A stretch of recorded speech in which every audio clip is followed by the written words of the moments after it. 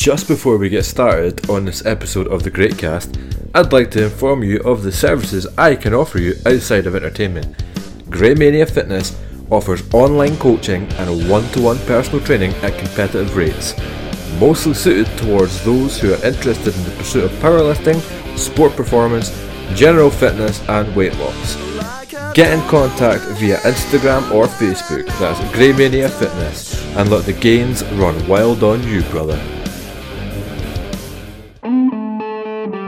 From the After 12 Podcast Network.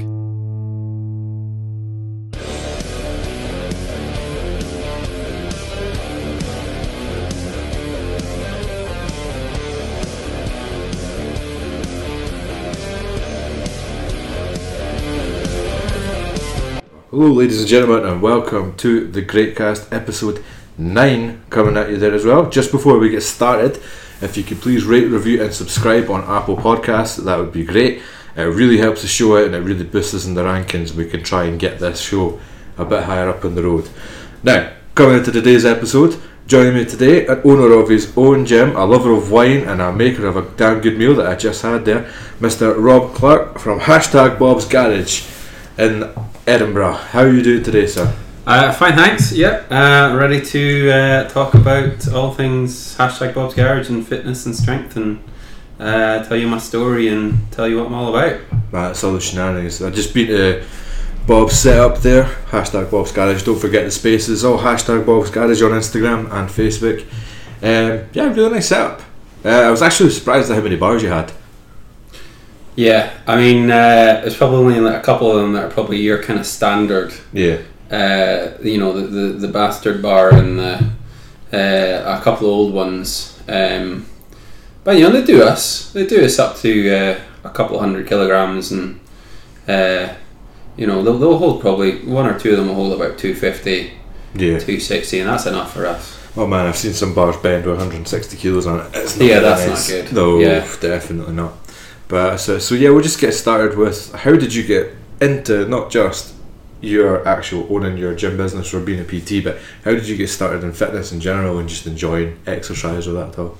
So it's a bit of a long story. That's great, this is long form media, this is what I live for. Okay, so I'm about 32 just now, and it kind of goes back to university. Went to Robert Cornwall University in Aberdeen.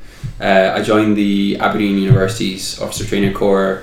At school I was like a little fat kid. I like looked like a Wookiee, or like one of those like little teddy bears that looked like bears. That was kind of how it looked. When I was younger, I had this thing called child nephrotic syndrome, which was a condition that means just that your kidneys don't filter the protein from your blood. So as soon as I was born, that was going on. I spent a year in hospital, and I was on lots of drugs and steroids as well, and just basically had an appetite that wouldn't stop. I was just a little bastard kid who just kept eating, you know, anything, dog biscuits, any biscuits, anything that was in the fridge. I was still a little asshole, and so when it came to later years in school, I started doing exercise and trying to lose weight, and a bit of running, bit of weights, but you know, didn't have a fucking clue what I was doing. Went to uni, still quite overweight. Joined the OTC because you know, it was they were paying you to drink and have fun and possibly join the army. That's pretty much what uni is as well. Yeah, so had fun there, and then maybe a year into it or two, there was this competition called Minley, and it's an engineering competition, and it's basically you build a bridge. Yeah. And the PT at the time, the guy Hamish. There was a guy called Hamish and a guy called James. I'll just name them by first names just because they're probably still serving, etc. And they were like, basically, you need to lose weight. If you want to do this, then you have to get fitter. And so I started running for the first time. I ran before at school, but it was proper running. It was like first time I remember running a mile. Don't get me wrong, I ran a lot right now, but like back then it was like, oh my god. And then I started lifting weights, probably horrendously. I'd go into the gym, RDU, I'd run, and then I'd do this.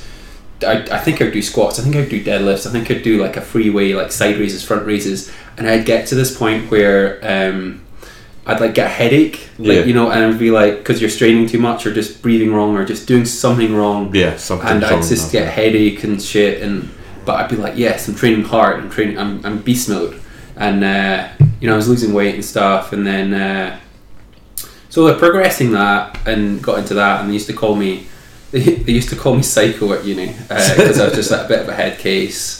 Got into the phys. There's this boy that's just on 500 side races one set. What's going on? Yeah, I'd have my headphones in. I'd be that fucking asshole who would just like be grunting away, doing some stupid stuff, and so there was that. There was all the OTC stuff, all that stuff, and I was like, I want to join the army, and kind of tried to do that. Tried to join Sandhurst, and I failed this thing called Westbury, and didn't do very well at that. So there was that, and then I came back to Edinburgh, kind of not. Well, I'd done the degree. I'd got the old Desmond Tutu. I had done my dissertation, but I was close to kind of dropping out. What was your university education at? It was business management and human resources. Yeah. So the job was going to be, I don't know, in the human resources something, but I was like, nah, I'll join Sandhurst. I'll join. It was the thing at the time was a parachute regiment, and I hard regiment again. Yeah, it was all about that. It was all about elitist. I was like, I'm going to be the fucking best. I'm going to be an officer. I'm going to serve, lead people. I thought that was just the cool thing to do. I thought everyone would respect me. Yeah. And then at one point at uni, I did a year of placement, and the boss was just completely hated the army. And I was like, I didn't get it. I was like, why don't you look up to people who are in the army? I mean, I was doing the training and stuff. And he's like, are you going around are you going to put bags of sugar in your bag and like run around he'd take a piss out of the training. I was like, I didn't understand it. I was like, so that screwed me over a little bit. But anyway, long story short, didn't get into Westbury for a couple of things. I got in trouble with the police. I the usual, got drunk, fought some bouncers. Yeah. That got kind of quashed. But it was a year of my life kind of on hold, and it was the Westbury thing was on hold until that happened, and then after that I got blood clots in my lungs. Jesus. I was doing the kickbox, and the PT at the time was had me on gas mask, and the gas mask had leftover CS gas, and he was cleaning up bleach, and so it might have been that. I also did a Thai boxing fight, and I got smashed in the side, and I thought I had a cracked rib. I also got punched in the head and got dropped to the ground and knocked out partially. And so there's that. I also had a calf tear, and I think it was a calf tear that did it, and this is about 10 years ago. So that happened. I was in the hospital for a week. I was about 20 at the time. All this stuff going on, and so the final nail in the coffin of the army thing was the blood clots. So I came back from that, and I was like, I was training at a gym at the time called CrossFit NTS, or Mission Training Systems. Yeah. With a guy called Johnny Elliott and Jamie Syme. And I loved it. Was called Cave Fit Training, and I loved it. It was just so good. It was like not Cave Fit the gym, but I think it was called Cave Conditioning or something. It is sound the same as Pete's gym. I think there's a couple other places that have got that as well, but it's called Athletic something, like the guy who runs it from America or something. Anyway, I fucking loved it. I was in my element. It helped me lose more weight. It was getting me fitter. I loved the kind of group element. I loved the fact of like this cool gym. You'd go in and there was dumbbells. I'd experienced nothing like it. This feeling of like, I don't know, almost like you're a university gym, or like you're a fancy athlete. You're being treated like an athlete, and you were getting taught deadlifts, just these circuits and stuff. There was sled pushes, there was farmers walks, there was tire flips, there was, along with the bodyweight stuff and the machines, and a bit of rowing, and then eventually they moved to CrossFit, and I was like, oh, what the fuck is this? And I just come out of hospital at the time, and I had blood clots, and I was on this warfarin. It's like a blood thinner for a year.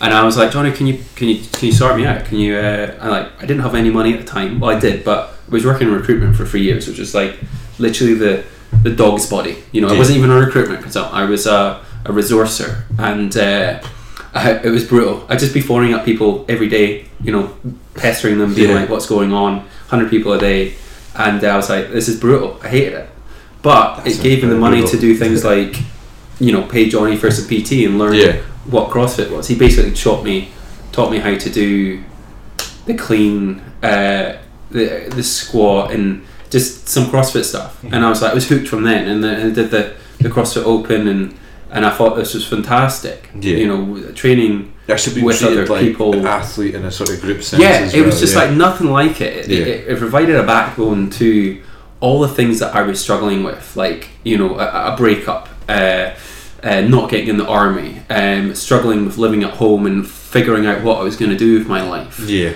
But it was okay, because if I could get through that workout, then I could get through the stresses and strains of the day, and it would be okay. You know, even if I was like suffering with depression or whatever. If I could do those thrusters and knees to elbow or thrusters and burpees for 21, 15, 9, and it would only take like 4 or 6 minutes, but I'd be like absolutely dead, and it'd be like 6 a.m. Waking up at 4:30 in the morning, literally feeling sick, running there, maybe falling over because I'm so tired, getting there and Johnny would maybe do like a kettlebell swing overhead and a burpee and a run and a skip, and I'd be like absolutely traumatized by 7 o'clock, and then I'd run home and I'd maybe fall over again because I'd be so tired, and I'd go to work and I'd, you know what I'd do, I'd be at work and I'd tell everyone at the office about paleo, and I'd tell everyone about CrossFit. I was like, you've got to do all this, and by the end I was on the phone. I would just sit and squat for 10 minutes, and my boss wouldn't even look at me. He was just like, I'm not even looking at you, Rob. So I did that. They became CrossFit Gym, and I was like, started doing CrossFit there, and then I was like, oh, hang on a minute, I've done this, I could probably do it as a job, you know. Yeah, it's pretty straightforward, eh? It must be, yeah. So I was like, I'll open myself a gym, but when I wasn't opening a gym, it was like, I'll be a CrossFit instructor. But before that, I was like, I went on holiday because I had money from the job, so I did a winter trip from Canada. Yeah, I went to a place called Banff in Alberta. Oh, nice. So skiing, nice. Loved it. It was in December, but went a little bit too cold. It's like -20. But there was a CrossFit gym there, so even though I was going there to snowboard, I'd be doing the CrossFit in the morning, and it'd be like mainly there was a bit of snowboarding, but it was super cold.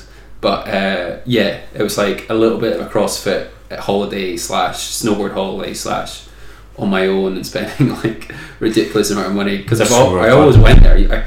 Before it was this being a coach, before it was the army and wanting to be an officer in the army, before it was when I was at uni, we did this thing called static line parachute jump. So we did that as well, and I was like, oh, maybe we do the skydiving, because we jumped out of the plane 5 times. But actually now I don't think I could do it again, so it's just so scary. Yeah, that sounds a bit scary. But before that, like, first thing I wanted to be a professional snowboarder, but then I realised it just wasn't good enough, and just didn't, you know, when people just have good talent at things and they're just like really good. Yeah. I just lacked that, and then so that fell by the wayside. And I was I always kind of relate to that a bit, because like, I feel like I was never meant to do anything physically. Yeah. Like, you're like, what am I going to do when I grow up? Except rugby. Every time they were like, oh, you should play rugby, and I'm like, never yeah. I mean, I played rugby for a couple of years at school, but I just hated it. You know, the main thing was like being outside, and it'd be so cold. Yeah. And they'd be running your hands underneath the hot water afterwards just to keep warm, and Jesus, no, I'd just be suffering. Yeah, so after that I was like a mountain guide, but then that never happened. And at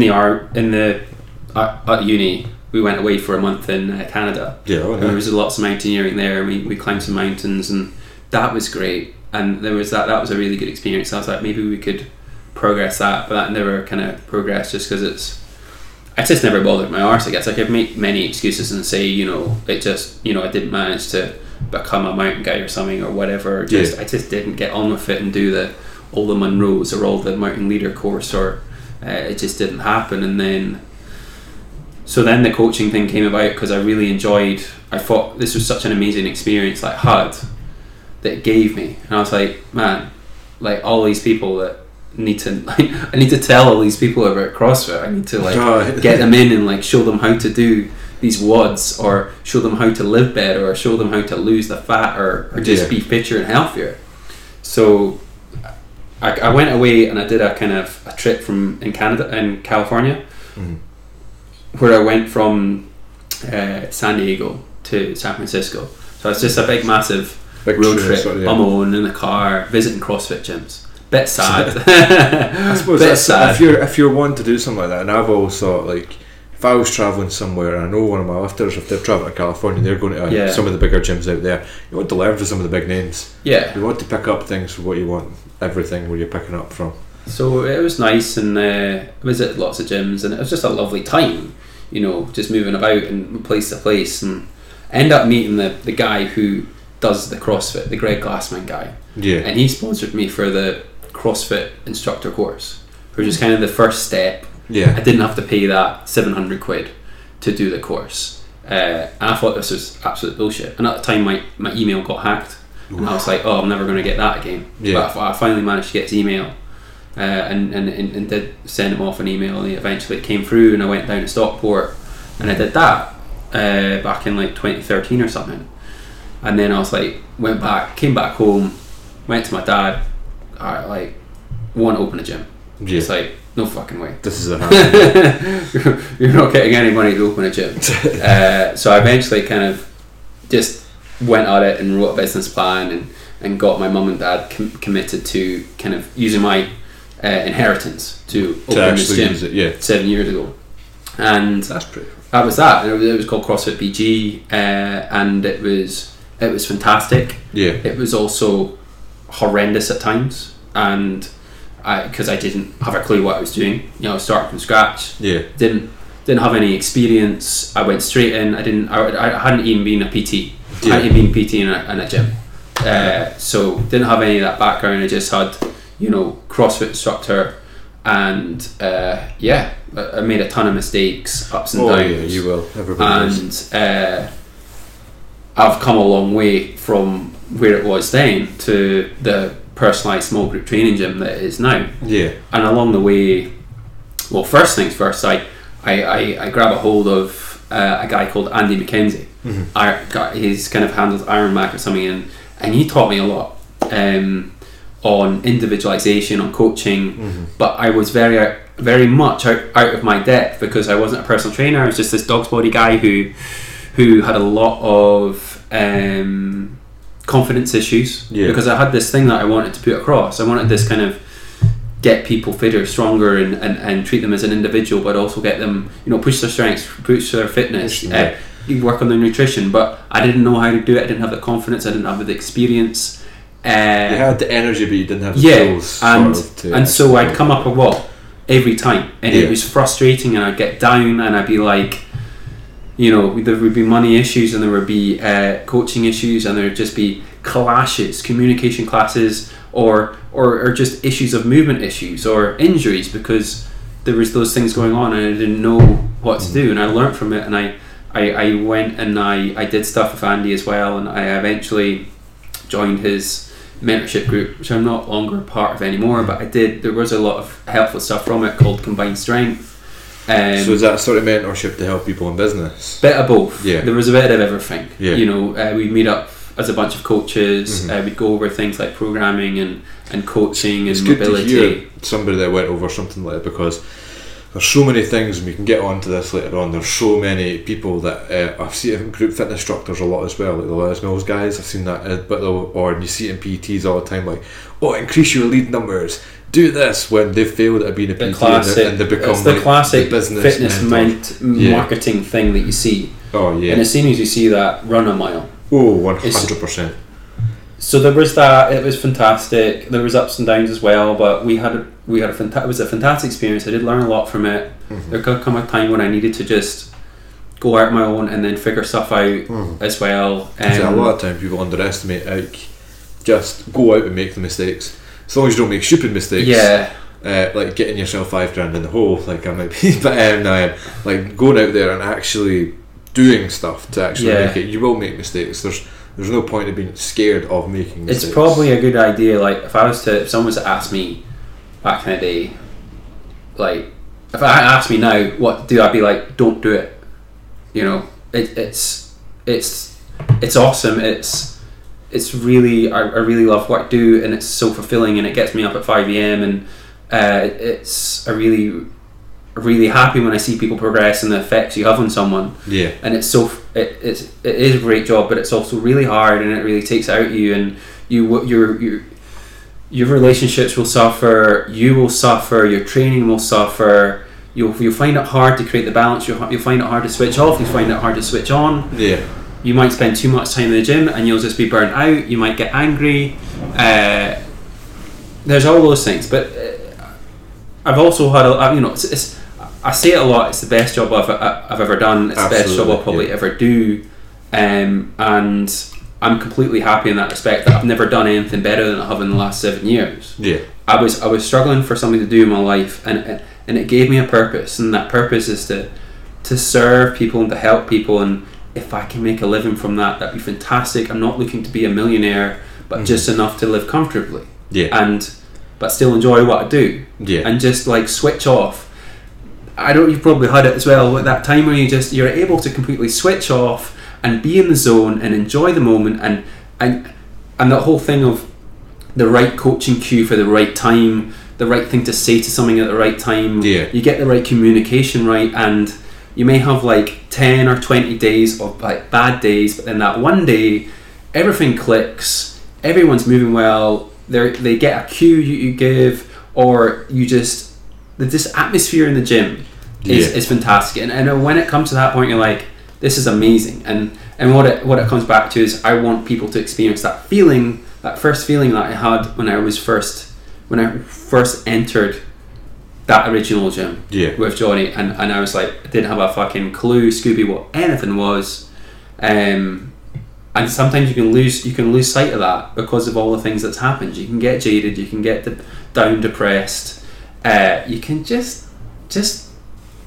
need a reset. I'm guilty of not taking days off, or I do take a Sunday off, but like holidays, and just thinking about all those things, because you're self-employed and you're like, well, and it just becomes you just kind of work at a lower level because you've got less energy, and you're just like, you're continually thinking about the bottom line or your bank balance, or like, how am I going to do that? But I think the key is just to really, for that one moment that you're with a client, or even a 4 hours or whatever, just to be able to switch off and really be present and obviously help that person, but give that person an amazing experience, and just not look at your phone for a bit as well, and really guilty of that sometimes, and just put the phone away and just be there and be present and work through something. I remember talking about that with Will when he was on the podcast and before, like constantly people looking at their phones. Like, I'm bad, but it's always like I take notes for sessions a lot of the time in my phone during it, and sometimes I don't explain it to people, it'll look bad, but then I'll also changing music or whatnot, fine. But I have literally seen one of my old clients. She comes back. She's one of the ones that comes back every so often. Gemma, if you're listening, doubt she will be. But like literally, she had one of the OPTs, and she'd just be on her phone like this. Yeah. Just scrolling away. And it's hard. I mean, we know that. Often me, I've got music or emails or whatever, and you have got to look at it every now and then. But when you're trying to build a rapport, or just enjoy that hour, you've got to get training in, but let's have a bit of banter, let's talk about something while you're training and just get you through it, or maybe we can work on something. I appreciate maybe you don't want to speak to me at all, but it's just trying to getting that kind of interaction that getting it right is part of the gym, part of the way it's the community that you're building. The community and culture is what keeps people going, and that kind of what we call small group mentality training, getting those little interactions. Maybe they have to work in a set, or maybe they're just chatting about, is this person coming in today? So they come in because that person's there to chat, the banter. Like we do a pub quiz, we start doing a pub quiz every Friday or so at the Dreadnought down the road. Awesome, they're all loving that. Or a little group circuit every now and then. And also we have this monthly workout called Adversity, which we all get together, and it's kind of coming the back of the CrossFit stuff that we used to do. So basically getting back to the kind of, I was in that mentorship group, I kind of moved on just because of some personal things. My dad had cancer of the esophagus. Oh no. I made a couple of bad business decisions, let's be honest. Hit by tax, shat it, put prices up, people left. And then I was like, well, why am I paying all this money for the mentorship thing? Because it wasn't really working. So that moved on. But we ended it absolutely amicably and fantastic. I also kind of got into another type of training or kind of gym. It's called Jim Jones. So it's a guy called Mark Twight, who's no longer with Jim Jones. But they did a kind of, it was kind of like personal training. There was a foundation seminar, there was an intermediate seminar, there was a advanced seminar. I never did the advanced one because it was quite a lot of money, and I did learn stuff from it, but at the end it was kind of more like a kind of exercise holiday, and I couldn't really, there was stuff, there was some knowledge and experience of like methodologies and coaching and talking about training, but the third one, maybe it's just a week of, right, 2k row, you got to do it on under 6 minute 50 to be the coach, to have the Jim Jones instructor quality t-shirt, as well as like other things. You got to have like just 1,000 hours of coaching the Jim Jones way, and all that other stuff. But so the foundation seminar and the intermediate seminar, that was over in Salt Lake City, in America. Oh, heavy Mormon town. Which was fantastic though. There's a guy called Bobby Maximus, which I followed for a while as well, and he was very inspirational as well, and yin and yang. But he got me going, and he inspired me. To do things that just keep going. When you have to get up at 5 in the morning or 4:30, and you've got to do all this work, and you're not sure, or you're kind of losing sight of the end goal, or you're feeling a little bit jaded, or things aren't going the way you want it to go. Keep tunneling but on. to keep moving forward. Yeah. And then kind of course directions and being like, right, done all that stuff. I ended up moving away from CrossFit because what I was doing was individualized training, but with CrossFit. So I had every morning I'd go in and I'd write up fucking 20 or 30 programs. I'd pull out programs out of my ass. It'd be absolute dog shit sometimes, because I was just like, right, I've got to write all this up. There was no preparation. Yeah. So moving away from that and going, I used some of the combined strength stuff and just called it combined strength. And it was basically just giving people programs. Writing down, giving them a 4-week program, the progression, just talking about periodization, just instead of what I was doing before, I was just changing stuff up. I was changing stuff up too quickly. Yeah. I was just every day, and no one was having any chance to adapt. I didn't have any understanding of basic principles. For anybody not listening, it's not true. You're not going to exactly change something if you change the stimulus too much. That's the big mistake that I see with a lot of people when they're completing programs or doing something. They always end up doing for 2 or 3 weeks now. You need to follow something for a longer period of time. A lot of the time, as long as you're hitting something in the same groups, it needs to take time to develop your body to adapt. So what they say, you've probably all read about it. This is SAID principle: specific adaptation to imposed demand. And they just even to give, some people say 4 weeks or just a cycle, a block of training. It could be 4 weeks, it could be 5 weeks, 8 weeks. Yeah. Before you change a variable, but I just didn't have that understanding, and I was just changing stuff every day, and there's just too much going on. Yeah. Along with, I'd go from one thing to the other. I was following a bit of CrossFit football, and I'd be doing I think I got attached to. Have you heard of the 20 rep squat program? Yes. Yeah, so the squats and milk. So it'd be, I was getting people squats and milk. I got them to do 20 rep squats 3 times a week, and literally absolutely brutal. Oh, that sounds for 8 weeks until someone just died. No, that's not happening. I've done sets of 8 squats the other day. And that was still minging. And I'd be drinking the carton of goat's milk every day, and I think I did that for maybe 2 weeks, and I was just put it all on fat, and I was it wasn't getting stronger, and I was just, there was a ton of issues. I've hurt my back a lot.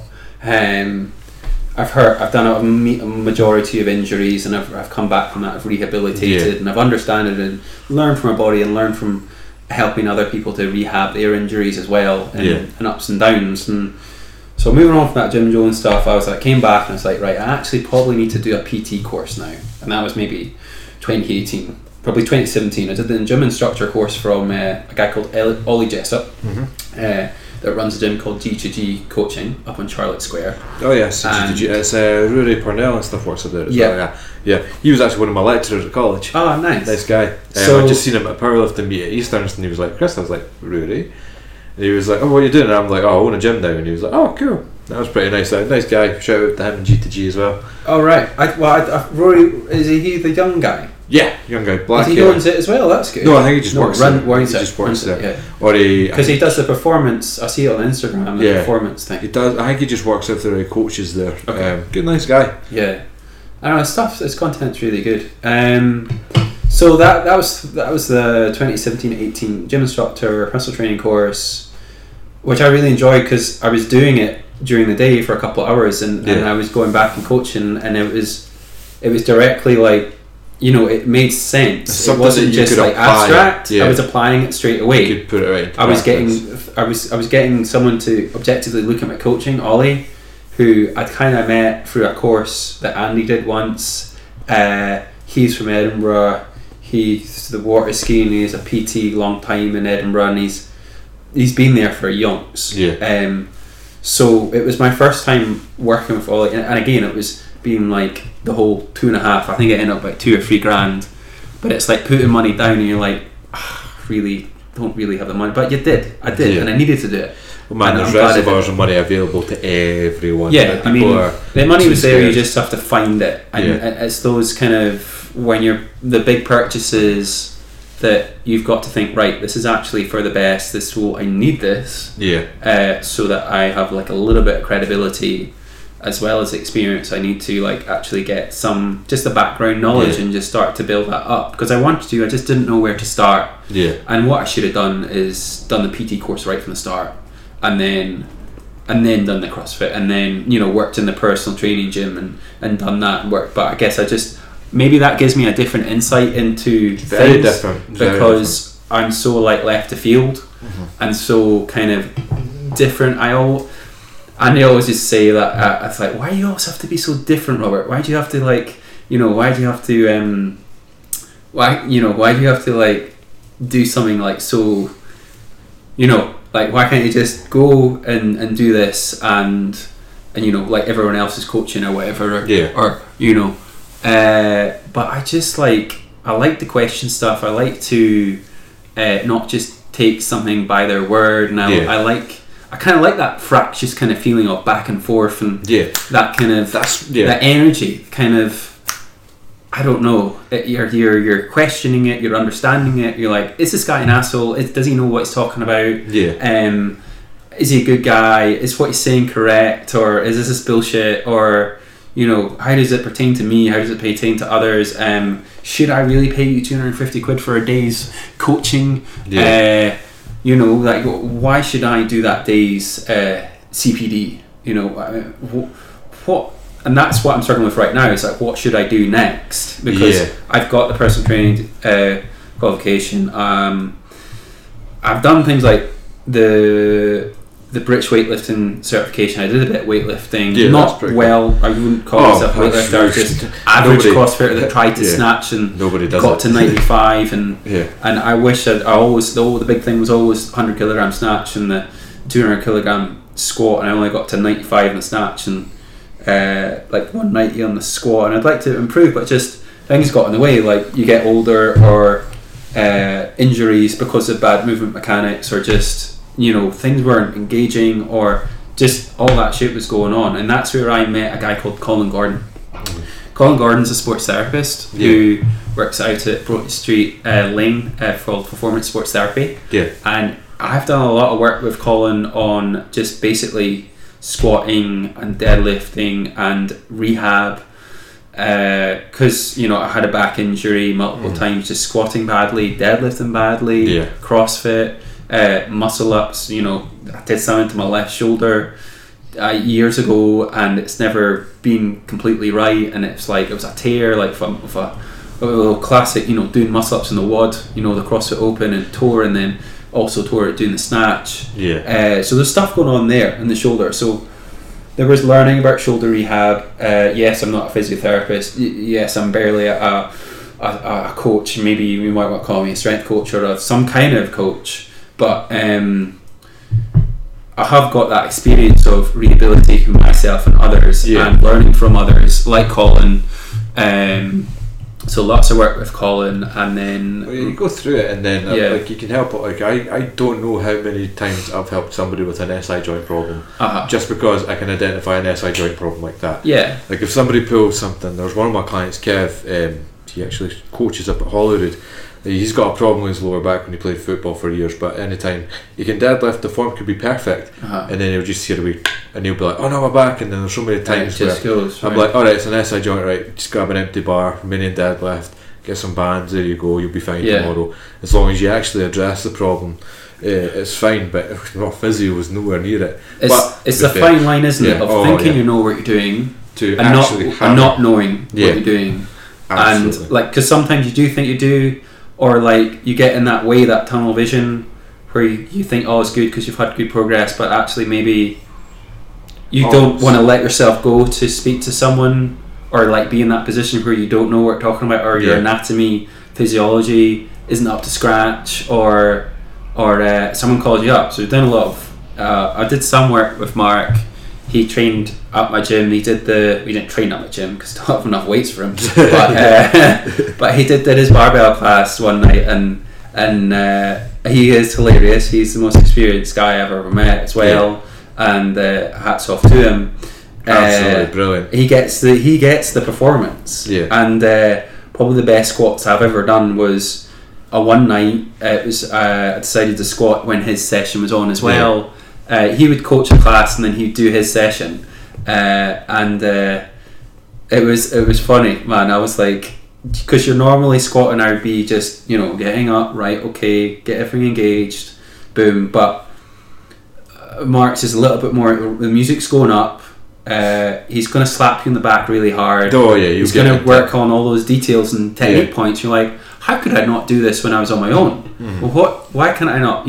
But he's all about that set procedure. He did a workshop at mine as well, the squat, deadlift and bench, which was awesome. And anyway, I've learned a ton of him about periodization, programming as well, and continued to do, and inspired from him. And that day it was 6 reps at 160 with the belt. We did without the belt free, and then put the belt on, and he does the big slap on the back, and I'm like, holy shit, I had a headache for the rest of the day after that. But it was amazing. Yeah, he's a big I was boy. like, this is fucking amazing. Yeah. And then the next day my back went. That was just deadlift, but like, something was going on there, but the squat was good. It was just, I'd been doing too much.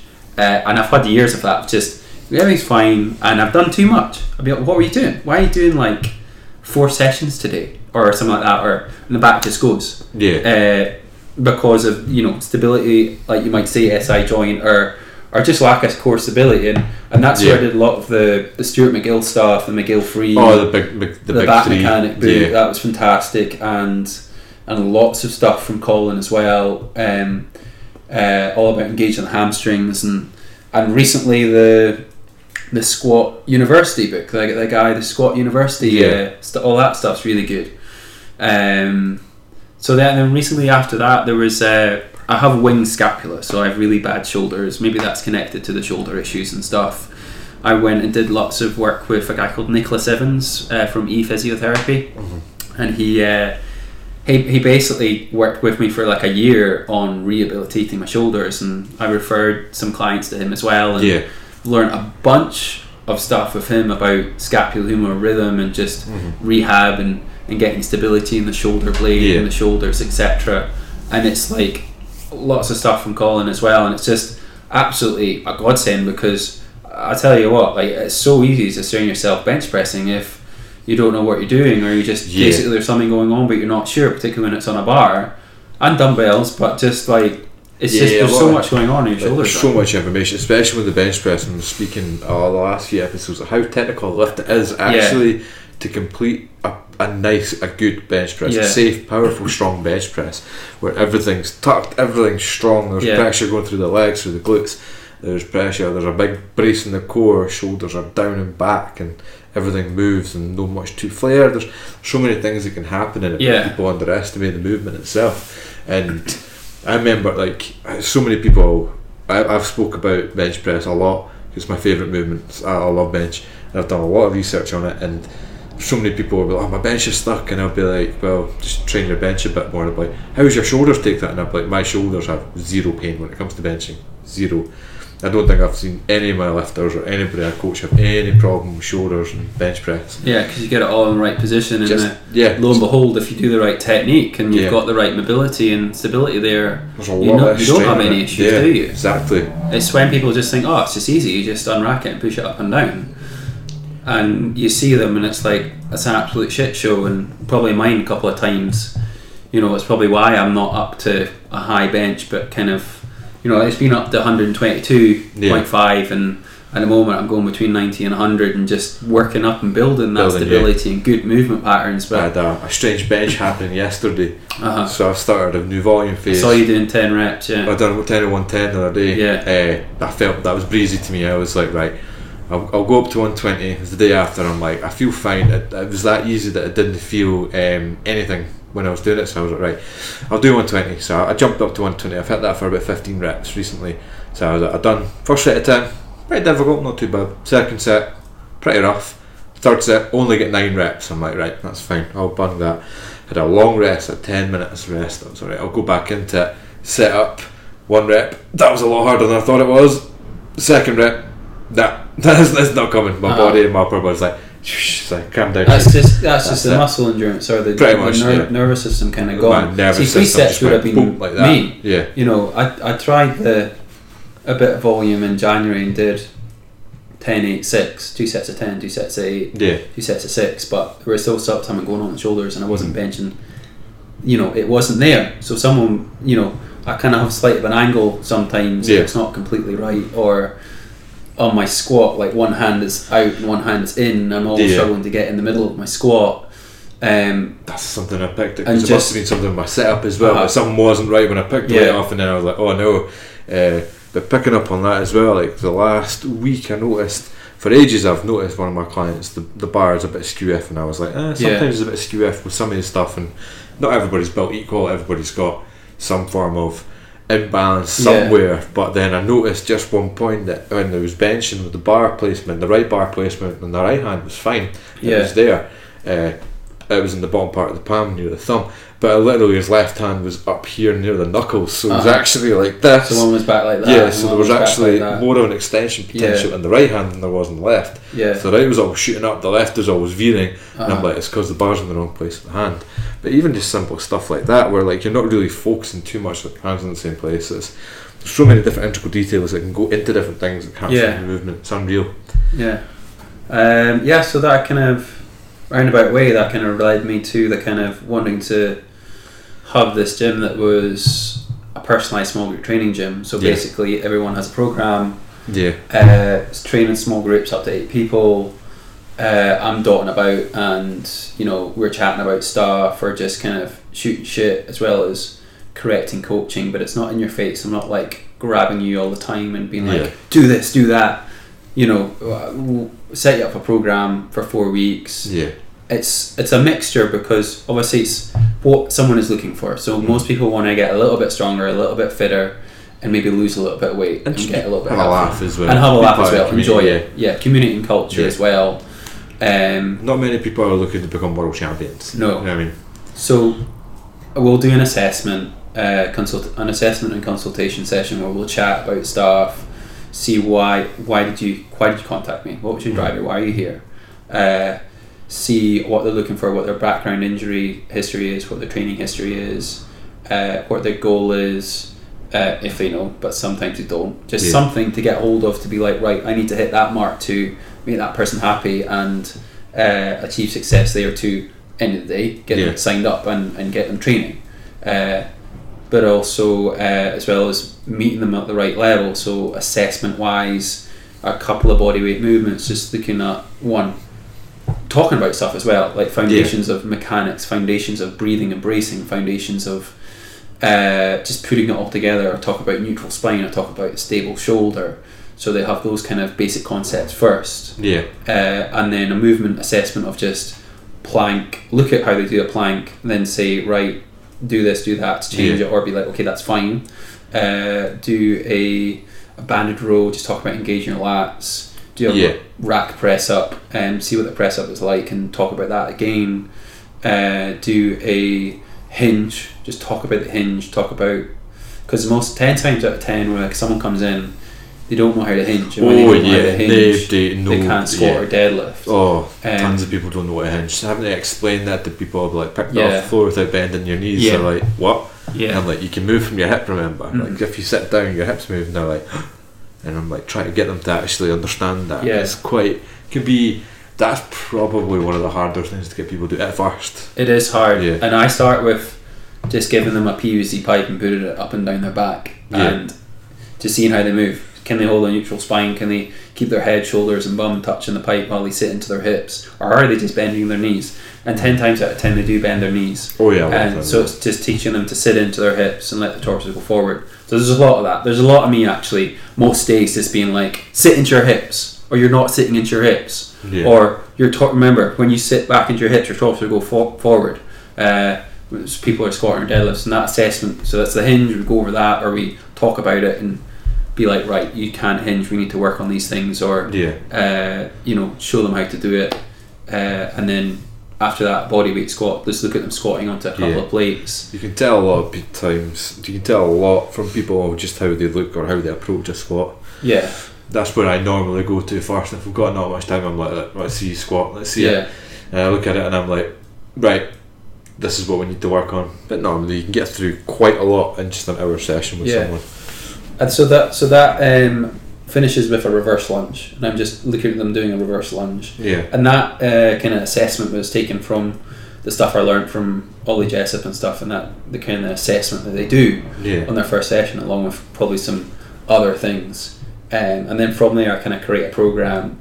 I tend to work with people who are kind of just looking for a change. They've been maybe in a commercial gym and they've seen me through word of mouth, and they're like, oh, that looks really cool, I want to, maybe they've not deadlifted before, or maybe they have, or they've got injuries and they've just stopped training, and I will bring them in. I won't even touch the barbell in the first session. We won't even be really working out. I'll teach them our range of motion exercises that we do. I tend to see that most people, they come in and they're suffering from tightness in the pecs, tightness in the hip flexors, tight ankles. Probably everyone's different, obviously, but those are the main things. So we just go over some things that help open them up. So we'll run through a warm-up process that is kind of free stage. I talk about making sure you do CV at the start, just get the heart rate up. I talk about the mobility exercises that in time I kind of specialise to what they need. Maybe it's tight, maybe it's ankles that need work, maybe it's the chest needs opened up, maybe it's the hip flexors that need opened up. Maybe they have a back injury, maybe they have a shoulder injury, hamstring tear, hip flexor tear, knee injury, or ankles, and just be like, right, note that down. Right, we need to work on that. Make sure that's included in their warm up. That we need to work on mobility drills and rehab drills that feed into their warm up, so that the warm up will look like a little bit of CV, 2 minutes up to 10 minutes on a machine, mobility drills specific to them, and then activation drills to get them going and ready for, if they're about to do a squat, then some stuff before that, probably some core work, probably some hip stuff, probably some glute stuff, and then potentiation to really get them going. Potentiation might just mean if they're doing goblet squats, maybe do body weight squats. If they're doing back squats, maybe do some goblet squats, and maybe a form of a jumping plyometric test, maybe just a jump. It's just individualising the actual warm-up for the session. And that's just the warm-up. And then when it comes to the program, like I said, most people want to get a little bit stronger. Obviously it depends on what they say, but this is the kind of 10s out of 10. This person wants to get stronger, they want to get a little bit fitter, and they want to lose fat, they want to look better, they want to look better naked, so they want to be healthier, stronger, fitter and leaner. So there's the nutrition side of it, and we talk about the macros, we talk about calories, we talk about just all that stuff, like what you're eating, what do you really struggle with, do you eat chocolate all the time, do you eat alcohol on the weekend, or drink alcohol all the time, or what are you open to doing, are you willing to track, are you not, cool, what you want to, like, small, I'm trying to give them small things. You try to just change it's as much as they're willing. Sometimes they're like, get to fuck, I don't want to talk about it, I just want to come here and train. I'm fine. I've had some examples, like one or two, especially a female I used to train ages ago, still cool, but just wouldn't listen to any information, and I was like, she was on what was it, Slimming World, like for a big group, like getting people in, like it's kind of like an entry point. I'm like, fair enough, you want to lose a bit of weight, that's perfect, but you need to do a bit more of your own research. Yeah. And she was still eating, like, she was a tiny little girl, she was eating like 2 big burgers for dinner, and I was like, let me do your macros. Like, I was training her, I was like, if you let me do your macros, I can sort you out with what you should be eating. Number one, she was like, and the fear in her face, like, I don't want to eat chicken, rice and broccoli. And I'm like, you're not going to eat chicken, rice and broccoli, because I don't eat chicken, rice and broccoli for every meal. But even, it didn't matter how many times I tried to explain it to this one person, I was like, I'm not going to give you this, I'm just going to tell you what you can eat within a limit. It's still, it's so emotional. Sometimes there's it can get into people's heads. So much emotion connected to nutrition, or someone be like, don't talk to me about nutrition, it's simple, it's straightforward, you know, what's the big deal, I know what I'm doing, you know. A lot of people, you know what I mean, like, you know, why are you trying to teach me to suck eggs? Yeah. Like, well, you're still overweight, or you're still not as strong as you want to talk about. You've been talking about 3 years.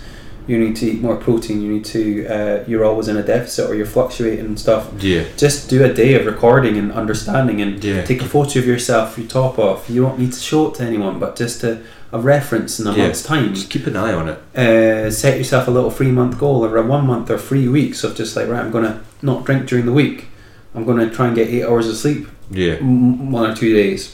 I'm gonna hit this protein goal every day for this week. Gonna hit the protein goal. Gonna like do the body weight, the 2 times body weight, or I'm gonna cook from scratch and actually enjoy my cooking. You said that I like cooking. That's why, because it's actually really relaxing and like enjoying, like clearing my head and like actually enjoying the process of making that meal. I can make a gourmet meal that may cost me in a restaurant 50-60 quid, and I can have, instead of having that small portion, I can have a big fuck off portion for maybe 3 nights, like beef cheek or short rib or brisket, and I can have it with a nice bottle of wine, and I can maybe have it for like, 20-30 quid. Yeah. And that might last for 3 nights. And you're still hitting your macros. Yeah. Well, probably not. I'll probably eat loads of fat, but I mean, that's the weekend. And I've been ups and downs with nutrition, and I'm trying to lose fat, but also obviously I want to get stronger as well, and there's a whole kind of, you can't do it. You can a little bit. You can recomposition, I think, Will said it once for me to and for the best thing with my client, my lifter Aaron, he ballooned up to 95 kilos for running a 93 kilo weight class, but the always plan was for the previous year, we're just going to build him up as much as possible, eat as much as you can, just put on as much muscle, like a dirty bulk essentially. But I was like, don't worry about it, because I'm building him up to be a very, very competitive lifter within the 3 years, but I'm like, we need to get a good base. So I was like, we're going to strip down 83 for this last comp, and we're just going to keep going for that. He is 21 as well, and he's only a couple of years into training, so training age is low, and he's young. He's got that young fucking testosterone running through his body. Right. So he put the last comp, he got a 130. He got 135 previous in competition, but managed to put 12.5 kilos on his bench, and managed to put 7.5 kilos on his deadlift, and a cut as well. So he cut 12 kilos. And got stronger. Fantastic. He should have got his second squat. He should have got a 200 kilo squat, but there was a mishap with the judge, and it was a load of nonsense. But again, the judge came and apologised, and I was thankful for that.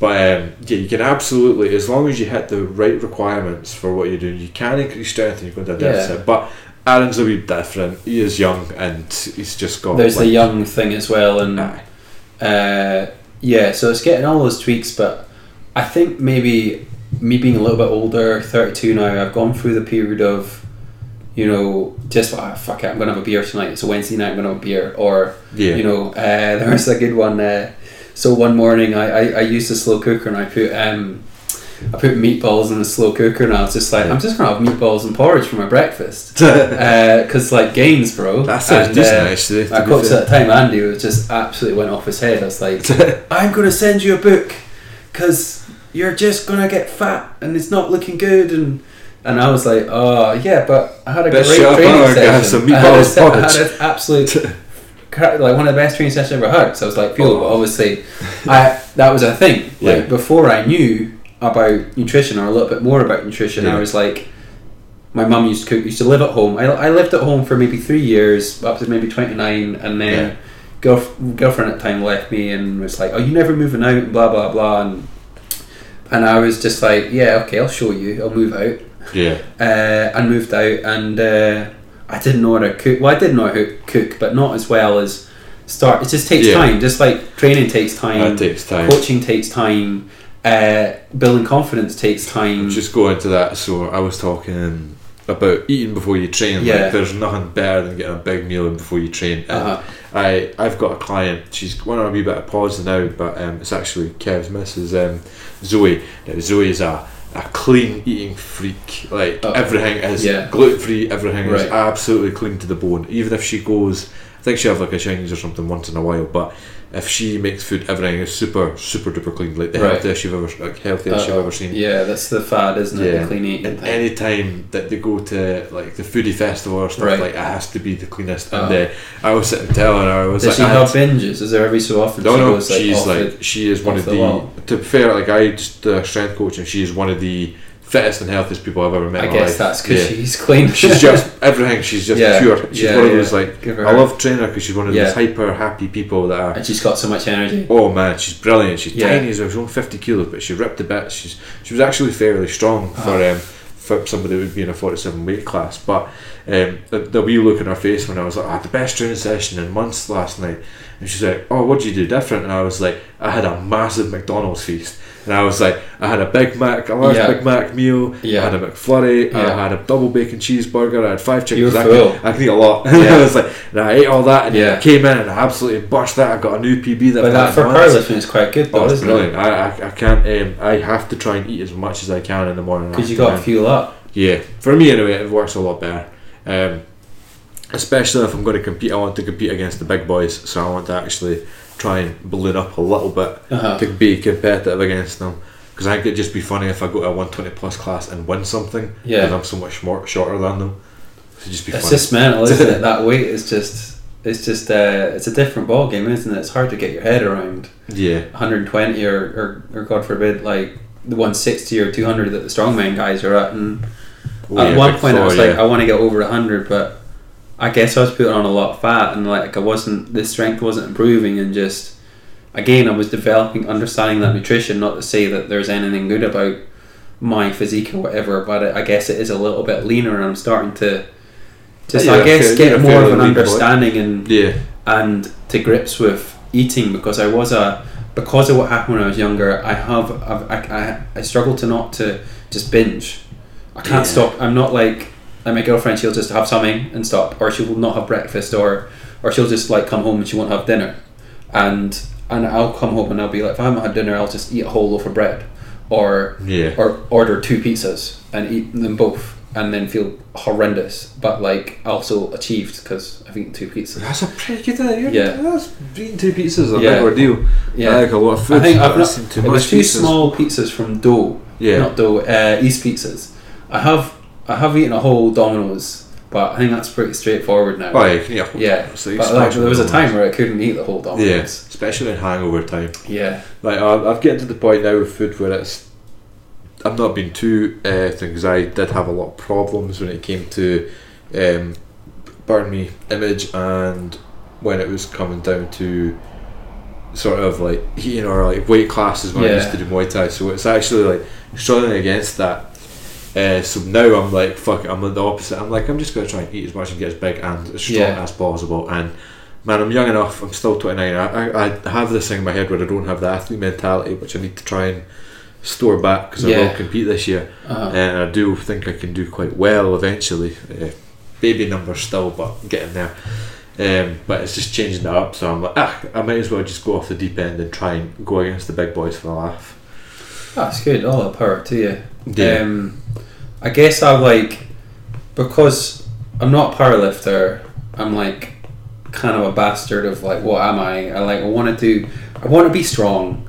I want to still progress my fitness and do things like the odd, like I have a walk bike, so I go on the walk bike or rowing. I used to, when I was into the Jim Jones thing, I was into the 2K row, and I got the 2K row down to 6:46 because I was competing with a couple other members, and I got called John Morris and Jamie, and I was like, I got under 7 minutes, and then he like just to piss me off like got lower, and then I was like, right, I fucking trained my ass off, work hard, and I got 6:46, and I was with one of the other members, Ben, I went to see a guy called Ash Jones. So it was, we went to see what was that? This kind of seminar Synergy in Livingston, and then came back and I was like, "Oh Ben, you want to come down and we'll do a session?" It was like a Saturday.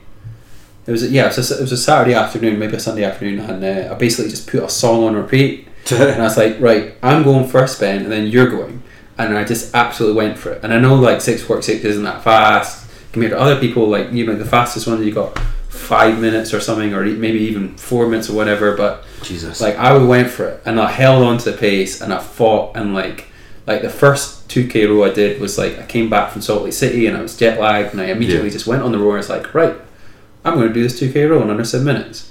And it got to the last minute, maybe I misread it and I thought, oh, I'm done, but I wasn't.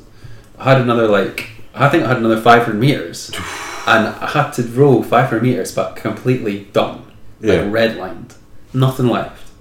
And so I did it, and I got under 7 minutes, and literally for the next 2 or 3 hours, or maybe more, my heart rate was up at 180, and I was like, I could feel it, and I was like, brutal. Yeah, but I was like, I was like buzzing. So there was that kind of side of it. Yeah, and the competitive side is good. I've got the competitive side to the kind of Jim Jones thing, the fitness thing. It's trying to be strong but also fit, and also it's the CrossFit thing, but individualization. It's CrossFit maybe without kipping and the injuries and high weightlifting. So there's like a lot of companies that are trying to do this, which I get it, but to me it just doesn't seem to be like it wouldn't have the whole popularity of CrossFit, because CrossFit's like all or nothing, fucking do or die, even though like I don't credit it as a sport, but it does good things, because anybody getting involved. Quite fun. Yeah, it's quite everybody inclusive. Getting involved in sport and fitness and getting better is perfect. But like Strong First, all these things, I remember I've heard so many people talk about it. It's pretty much like they do challenges like it's CrossFit, but the technique is like it's like the technique. It's like the IPF standard of CrossFit. Yeah. It's like I can understand that, and they want to legitimise it. I remember the guy Daniel Talbot, good guy. Hopefully he's listening.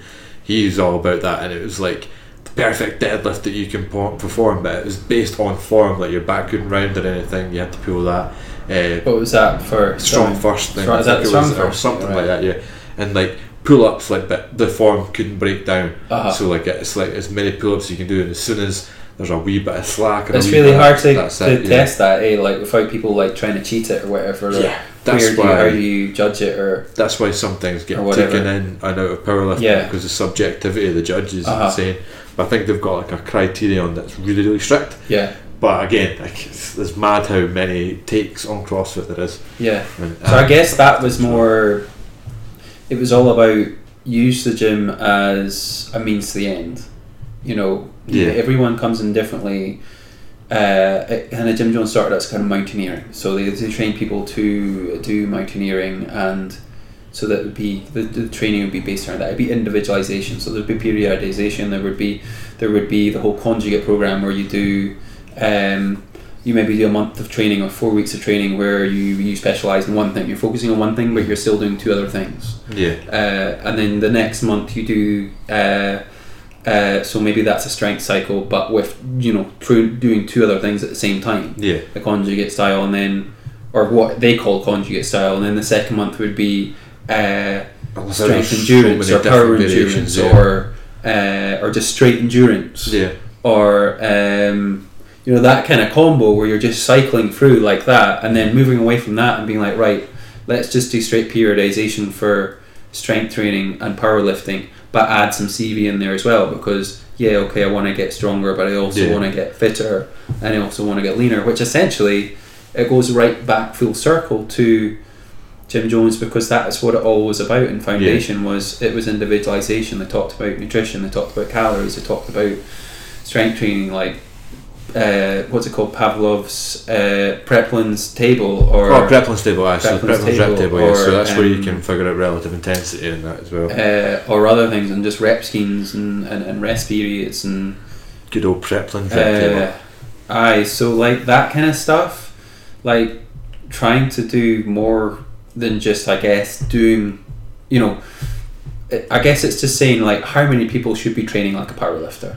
It's like I say, and that's the question I got the other day from, because obviously Endangered MMA, good at MMA gym, rent space for me, and I was chatting to one of the guys that trains in martial arts, and he asked me, he was like, you can always tell how long a coach has been in the game. If somebody asks a question, it's never a yes or no, it's always, well, depends. But he just asked me, is a deadlift worth doing for me to build strength? And I'm like, short answer, I'm like, yes. But I was like, but if to come to your goal, if you want to be a good grappler, I was like, you don't need to do any exercise if you don't want to. I would like, if you are happy just squatting and building that, or doing this, or this, you don't have to do it. Yes, there is some exercises that are better carried over to MMA, Muay Thai. There is, but if you don't like something, you don't have to do it. And I always like mention like the All Blacks training, when like if you watch them and they're all doing like a power session, one of them's doing a hang clean,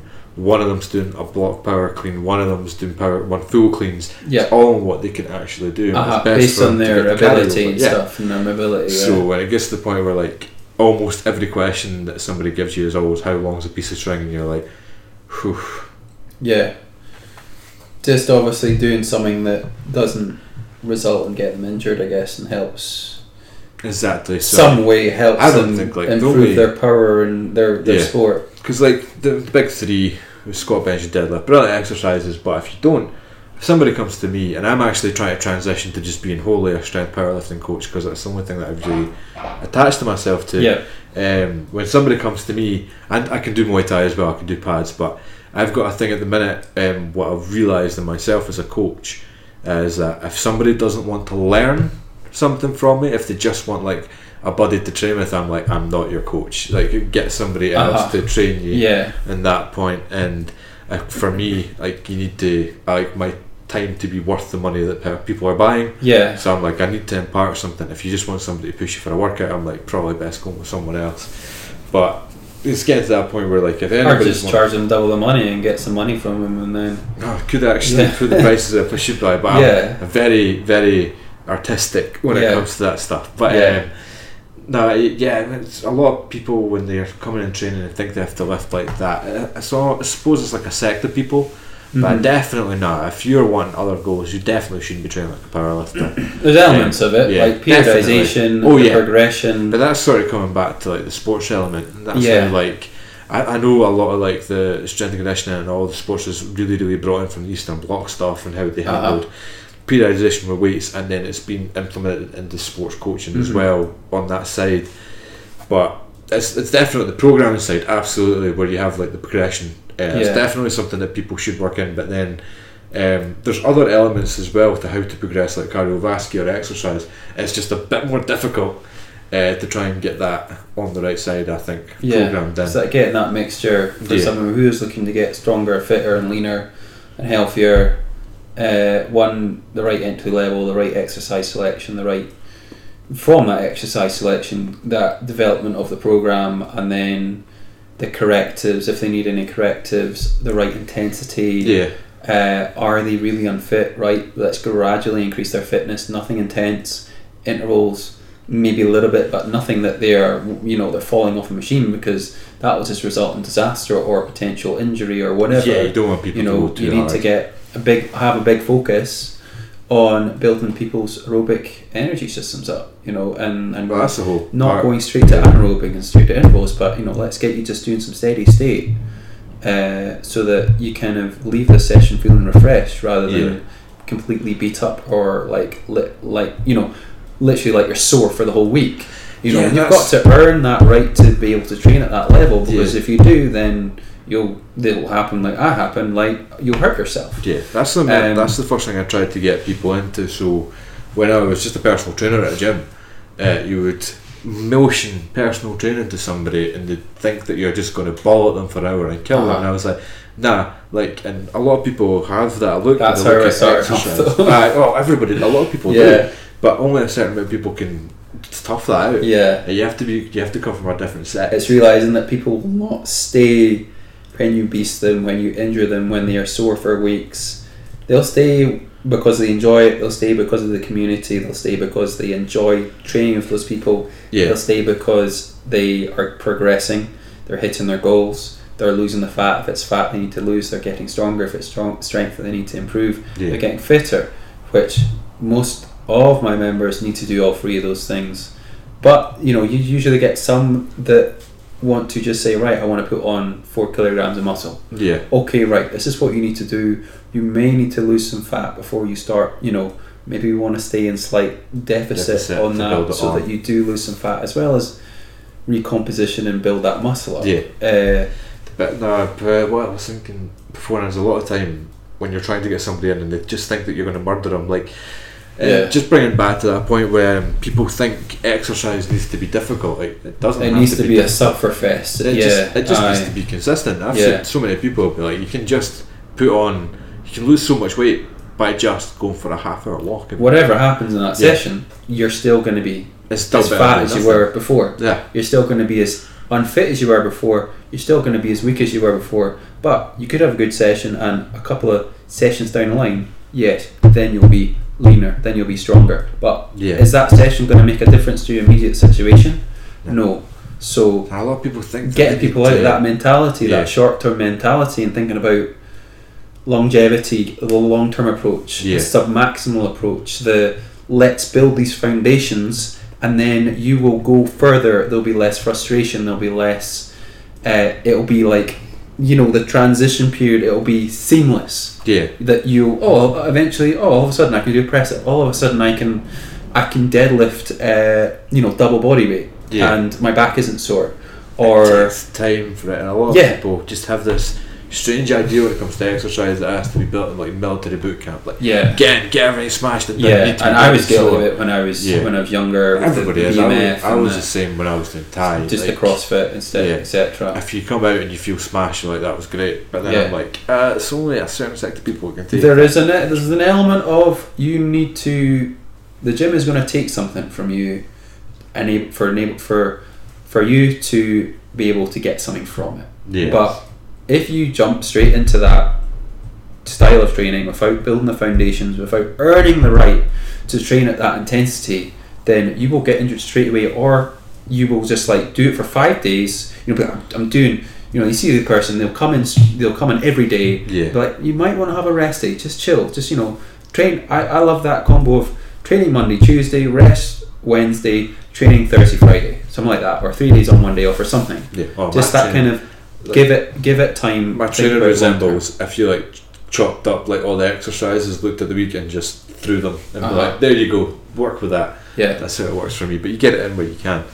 My best story when it comes to somebody trying a bit too hard and doing too much was I was working at Energize, and we'd done these like called Energizer programs. They never worked because nobody ever went, but like they come in for like a meeting and like you go over a program. But the thing is, like, they would give you exercise to go into the program. They actually spelt the exercises wrong on the program card. It was amazing. But the actual thing that they printed off thousands of forms said exercises. Oh god, which is brilliant. But I remember there was one guy, Indian guy, a bit older, probably 40s, and he weighed in at 110 kilos, and he was like, "Oh, I want to." It was like it was August. And he was like, "I want to lose 20 kilos in 2 months," and I was like, "Nah, not happening." And he was like, But I can do it, and I'm like, I'm sure you could do it, but it's not sustainable, and you will put the weight back on. I was like, I'm like, I said to him, that magic pill, don't they? They don't want to do any of the hard work. They just want to lose it straight away. 1 week. It's like 2 months. It's weeks and months, and you will go up. Your weight will go up. Your weight will go down. It's a up and down process. But the way I start thinking of it, it's like you're in it for the long run, and you've got to think about like 20, 30 years down the line, and you've got to enjoy it. And it's not like, I'm not going to drink forever, and then you go back on it and you binge the hell out of it. And just like work on moderation, and just get used to eating vegetables like all the time, and have a little the right amount of protein, and a little bit, a chocolate bar here and there, and don't obsess about it, and just be like, but on the safe side, don't be like, okay, a powerlifting side, but I'd be like, well, on the same side, don't smash the McDonald's.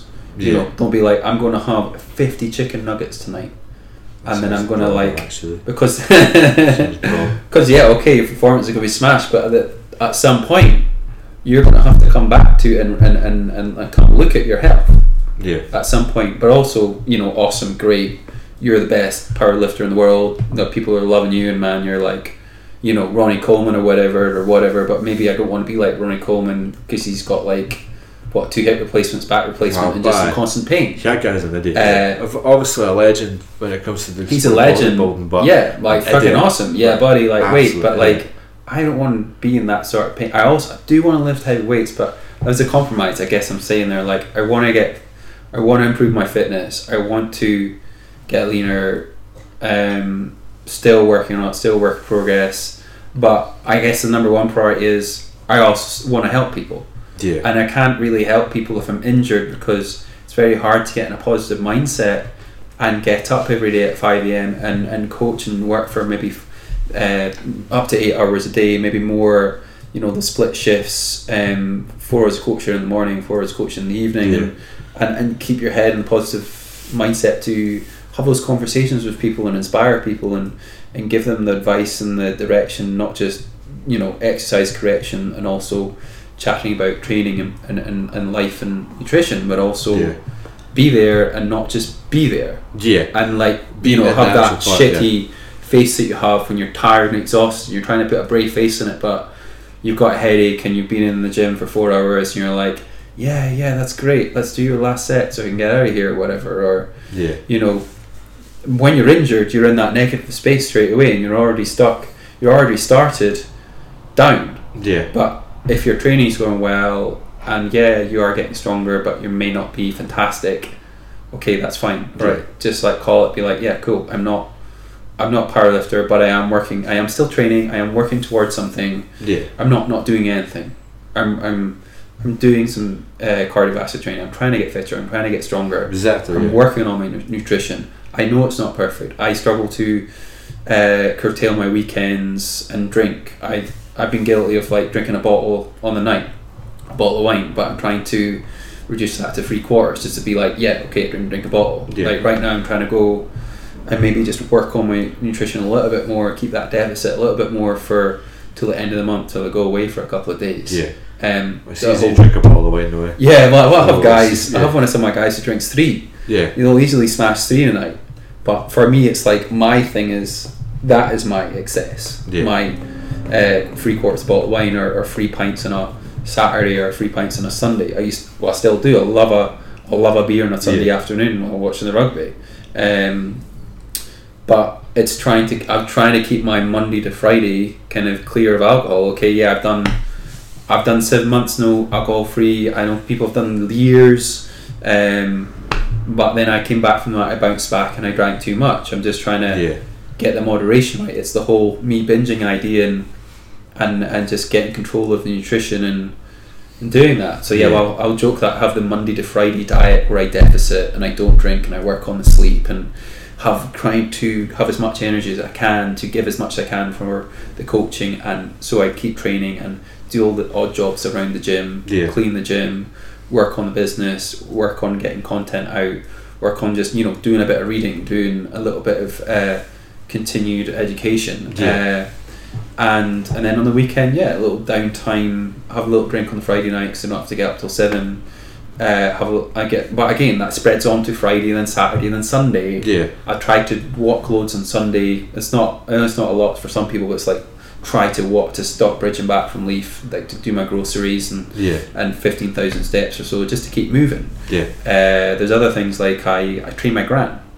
So I've seen this. This is very good, very wholesome content. On Instagram. So this is kind of a new thing that I started doing in 2018. I basically, my gran was just 2 years ago, 2017. She had a bad year. She had a fall in about November, December time of 2017, and half hip replacement from that. Came back from that, got home February time, and then she fell again, chasing a spider. Nothing happened, but she was saw a spider, chased it, fell over, pulled the bloody plug socket out the phone out the plug socket, and bruised her head. We don't think that anything happened, but I think something might have happened then as well. And then the third time, it was in August, maybe June or July. She just frozen. She couldn't move and stood still for I don't know how long, and eventually collapsed and shattered her femur. Jesus. So she shattered her femur.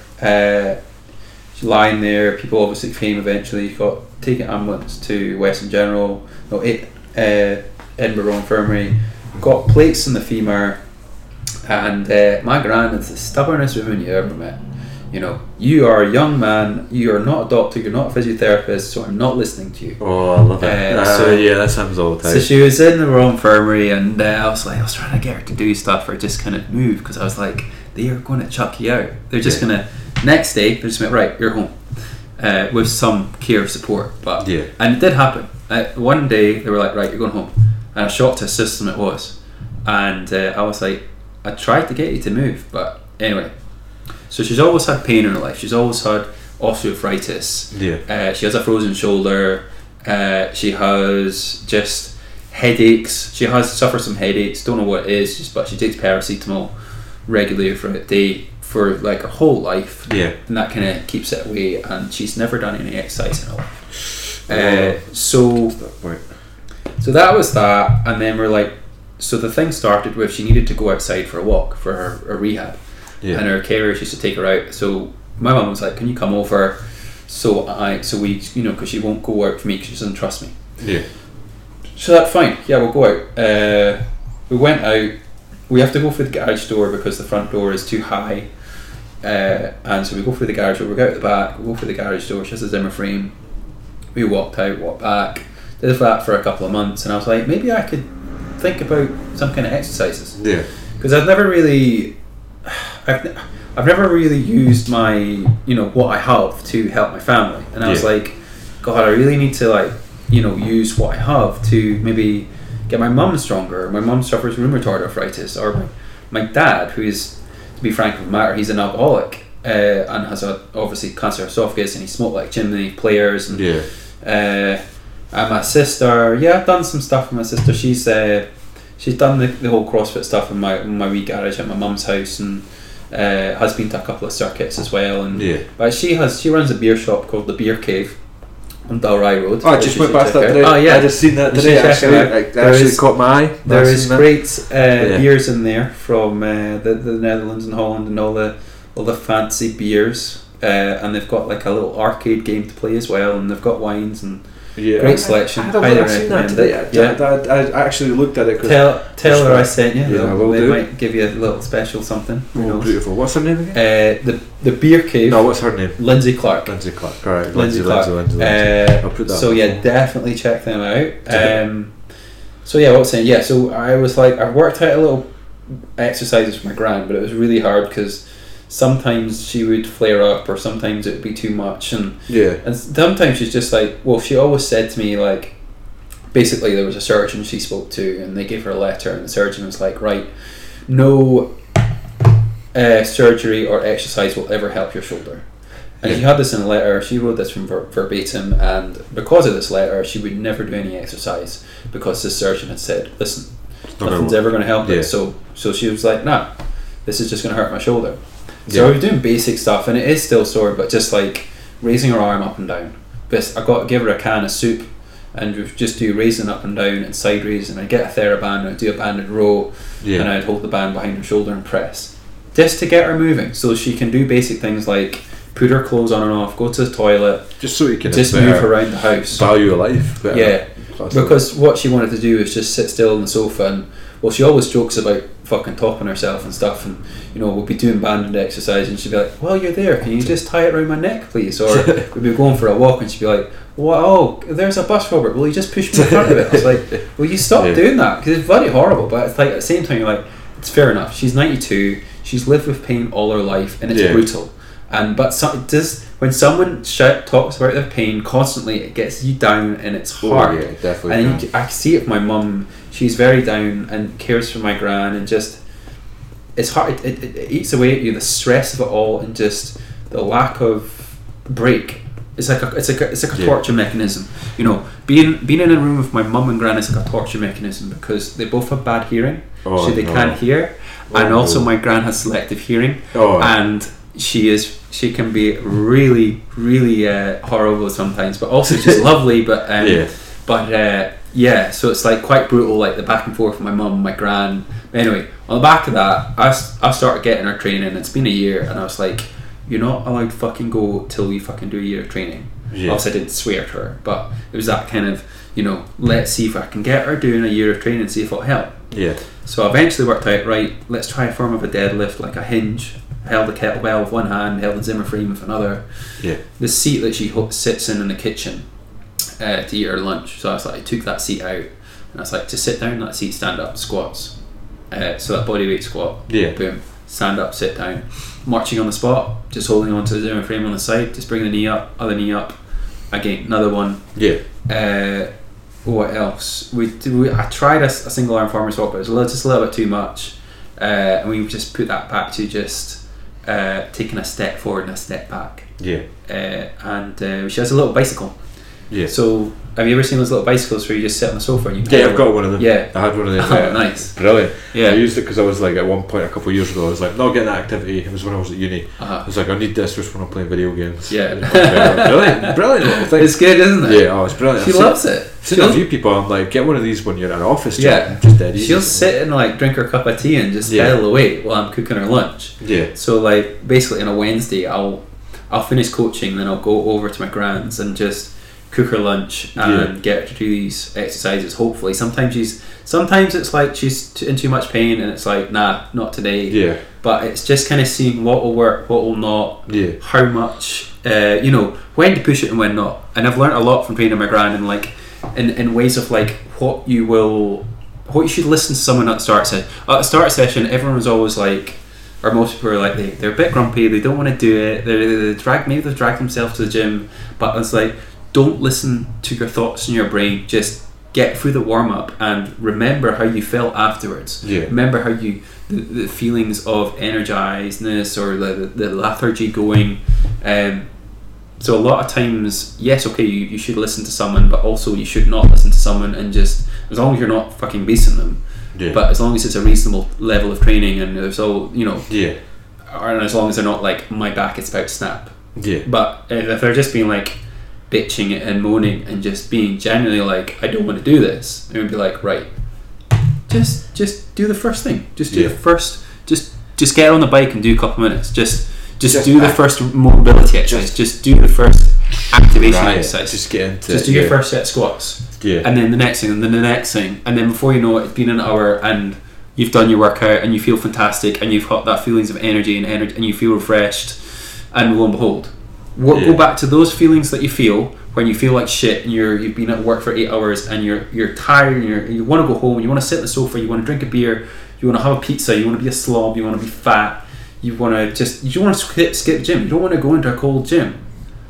Why? You got to think about things like, I want to see that guy, I want to be. You've also go back and think about, let's make that an atmosphere that they want to come back to. Let's make that an hour of like, this is amazing. You know what I mean? They want to be like, they come in at 6 a.m. and they're buzzing. Yeah, they want to. That's the ultimate thing.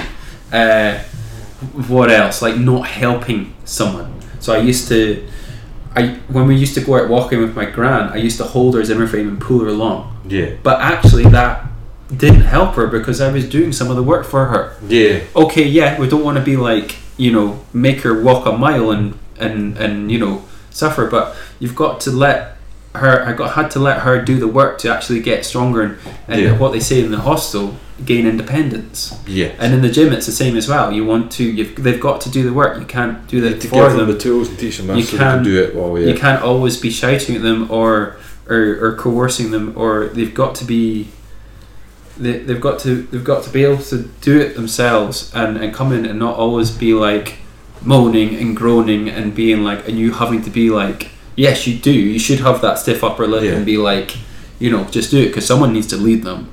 But also they need to be self-sufficient as well and be able to just develop that habit, that mentality. Yes, everyone has down periods and up periods as well, but they need to do the work themselves. They need to dig themselves out of their own hole. They need to do the hard work, do the recovery, go to bed earlier. No one can eat the food for you. No one can track the food for you. No one can stop drinking on the weekdays for you. No one can take the photo in front of your mirror. You just so that's what I learned. It's like you got to help them, but only so much. So it's like sometimes almost like they're looking for like either an excuse or like a get out sometimes. I've got two good examples of this that's happened recently. I've got one lifter, I've got one person shall remain nameless, but one day I gave this lifter a percentage of straight leg deadlifts comparative to what their deadlift max is. It's a piece of piss, right? Especially belted. The reps were quite high, but I'm sitting looking and I'm like, right, I know this is easy. Percentage wise, dead easy. So you know by looking at something, but it was 8 reps, so it's quite a lot of reps. To get through the first set, but they huff and puff and they slam the weight and they're like, oh, I'm exhausted, and I'm like, you're not exhausted. I was like, I can tell. I was like, there's different factors to tell if somebody's actually exhausted. Pain's something different. I'll never ever, and I'll get to that in my second one. But with him, I was like, with this person, I'm like, right, like just go on with it. Like there's no like with him or a lot of other people. I'm always strict on like stop. See that with that one, I'd be like, I'd go back to tell them why I'm doing this. Yeah. I'm giving you these high reps because we're building muscle mass and we're building metabolic conditioning, whatever you want to call it, or just that form of endurance. You've done this for this reps. You've done, this is this. Yeah. All right, you want to call it a day? Fine. Fuck off. But this block in itself, it's kind of like a pseudo peak, but it's going. But I know in my head we're going because not actually competing, so we're going straight back into a volume phase. So I'm like the high reps. I'm explaining that to him as well. But at the end of the day, I'm just like just roll into it. Like I almost like puts on like a theatric show that it's very very tiring, and a few people do this, but I'm like it's not that bad. The performance art. Oh man. The performance art. I'm guilty myself. I was like, but then you look at guys like, alright, well, I know I always go back to Mark Keys, but he's like absolute savage weights. You're like, just get on with your little weights, Robert. Just get on with it. But another one, and obviously when talking about the low bar squat, like it does take its toll on joints, right? Especially the shoulder, the elbow. And I say to everybody, I'm like, I program the low bar in for as long as possible, competitively viable. And then until it starts to cause problems with strain, and I'm like, right, we take it out and we supplement the high bar, safety squat bar I've just got, or other variants. If I was in a gym, it'd be other variants. But like, I just got a message through, and I've explained this to this other client the other week, and they're like, it's like this image that they have to train through pain a lot, and I'm like, and like, maybe I'm overtraining, maybe this, and I'm like, no, it's just because there's a bit of strain. You just need to change and variabilize it and change the variables in the program a little bit, but we can still get the same carryover and adaptation that we're looking for. But then as soon as I say that to this person, they're like, oh yeah, perfect, that's fine. It's like they're almost looking like, is this bad? Am I overtraining? Am I injured? And I'm like, no, you're fine. They just want some feedback, aren't they? Exactly. So it's all just the time. Some communication. Yeah. But that's the good part, is when you get the people that actually just want to get on with it as well. Like it can change your mood. And we were talking about it earlier, where like some people can feel like they're robbing your energy a little bit if they're just, I can't be bothered. I don't want to do this, and I'm like, man, you're paying me, so you're getting something for your money. But then you get the other ones that come in and they listen and they hang on every word, and they actually will implement what you're teaching them. And those are fantastic. Those are fantastic sessions, like that 1 hour out of maybe the whole week where you click, or someone had it the other day, like one of my guys had he's got pain in the back and he's a hockey player. He has generally lots of stiffness and stuff and lots of previous injuries, and just it's a case of slowly catching monkey, and let's see what things we can get to work on. Things like hinging, so pain in the back and knee, just working on engaging the hamstrings, just slowly rehabilitating some kind of plyometrics exercise, starting with some people are not willing to go to physiotherapists because it's like, oh, it's another 50 quid or whatever, or I'm paying you, so just, and finding a good physio is random. You need to go, it's hard to find. That's what physio. I love about the relationships that I built up with Colin and Nicholas, is I have those two contacts that I can say, okay, 9 times out of 10 they'll be like, nah, it's fine, I don't want to pay 40 quid, and I'll be like, right, this is what you need to do. And at the start they won't do it until it keeps coming back, and then they eventually come back and they listen, and you do all this slow stuff, and you do like just the engagement stuff and the correction stuff, and just you build up that kind of rehabilitation program, and they get pain free and they get that stable knee, or the pain in the back of your knee goes, and all that stuff. But I guess it just comes back to a push on the foundations, and if you don't move very well, then you need to do the mobility prerequisites to get there, to be able to move well, or maybe you need to learn how to move well, or just break something down. Maybe you're squatting and actually you need to go back and maybe stop squatting for a bit, or actually look at groin rehab or hip flexor rehab, or just, like you said, hinging. You're not hinging. I had this with another member the other day, and that it's really knowing how far you can push someone to. Obviously you want them to still be a member, but you also know you need to be able to teach them and coach them and progress them and the basic things of movement, like hinging, sitting into your hips. Great, okay, you can do a trap bar deadlift, great, you're seeing the sports therapist, but we do a kettlebell swing and you immediately can't see it. Right, okay, we go back to a kettlebell RDL, still can't feel the hamstrings, feeling in the back. Right, okay, let's break down a drill, let's get a foam roller and practice some hinging drills.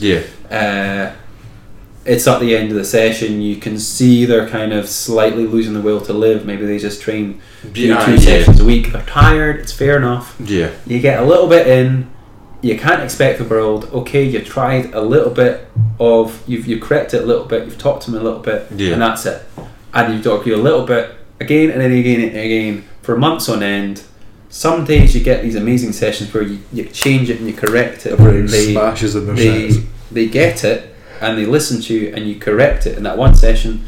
But most of the time it's little things, and you have to say it again and again, like me saying to everyone all the time, initiate your squat by sitting into your hips, or remember to sit into your hips. Think about the hinge when we're deadlifting. Thinking about, take the slack out of your lats before you sit into your hips to feel the hamstrings. All that stuff. That's the thing that I struggled with. I think a lot of personal trainers struggle with a little bit when they come into the game, and it's balancing what these people want, because some people will just hire a personal trainer, just tell me, point at things and tell me to work out. Not a lot of time people spend money on a corrective squat hour where somebody's like, right, you need to work on this. So it's handling people's expectations and that stuff as well. But like giving the correction as you go. Like this is how you're going to. So we're in the PT qualification with Ollie and stuff, and they did that. It was called user. Understanding, setup, execution, and return. So talk to them about why are you doing this? What was the blah blah blah? Understanding of it. Talk through the setup. Talk through the execution clearly, succinctly, and but without rambling on. So with the deadlift from a squat, I always talk about the three things of the lats, the hamstrings, and the bracing. I call it deadlift trifecta, like a triangle. And all the kind of angles that you see in your knee and your hip and your shoulder and the core control. I spend a lot of time being like, lie on your back and just practice breathing into your stomach. Think about me, I am about to punch you in the stomach, brace. Taking the breath in, learning how to intra-abdominal brace, and then the mechanics of practicing to sit into the hips, going back to getting the PVC pipe or practicing the kettlebell RDL, and then all of a sudden you find that when you go over the deadlift, it's a lot less frustrating and a lot like it's seamless. You'll be like, all of a sudden they can do a deadlift when they never deadlifted before because they can never do it and they always hurt their back.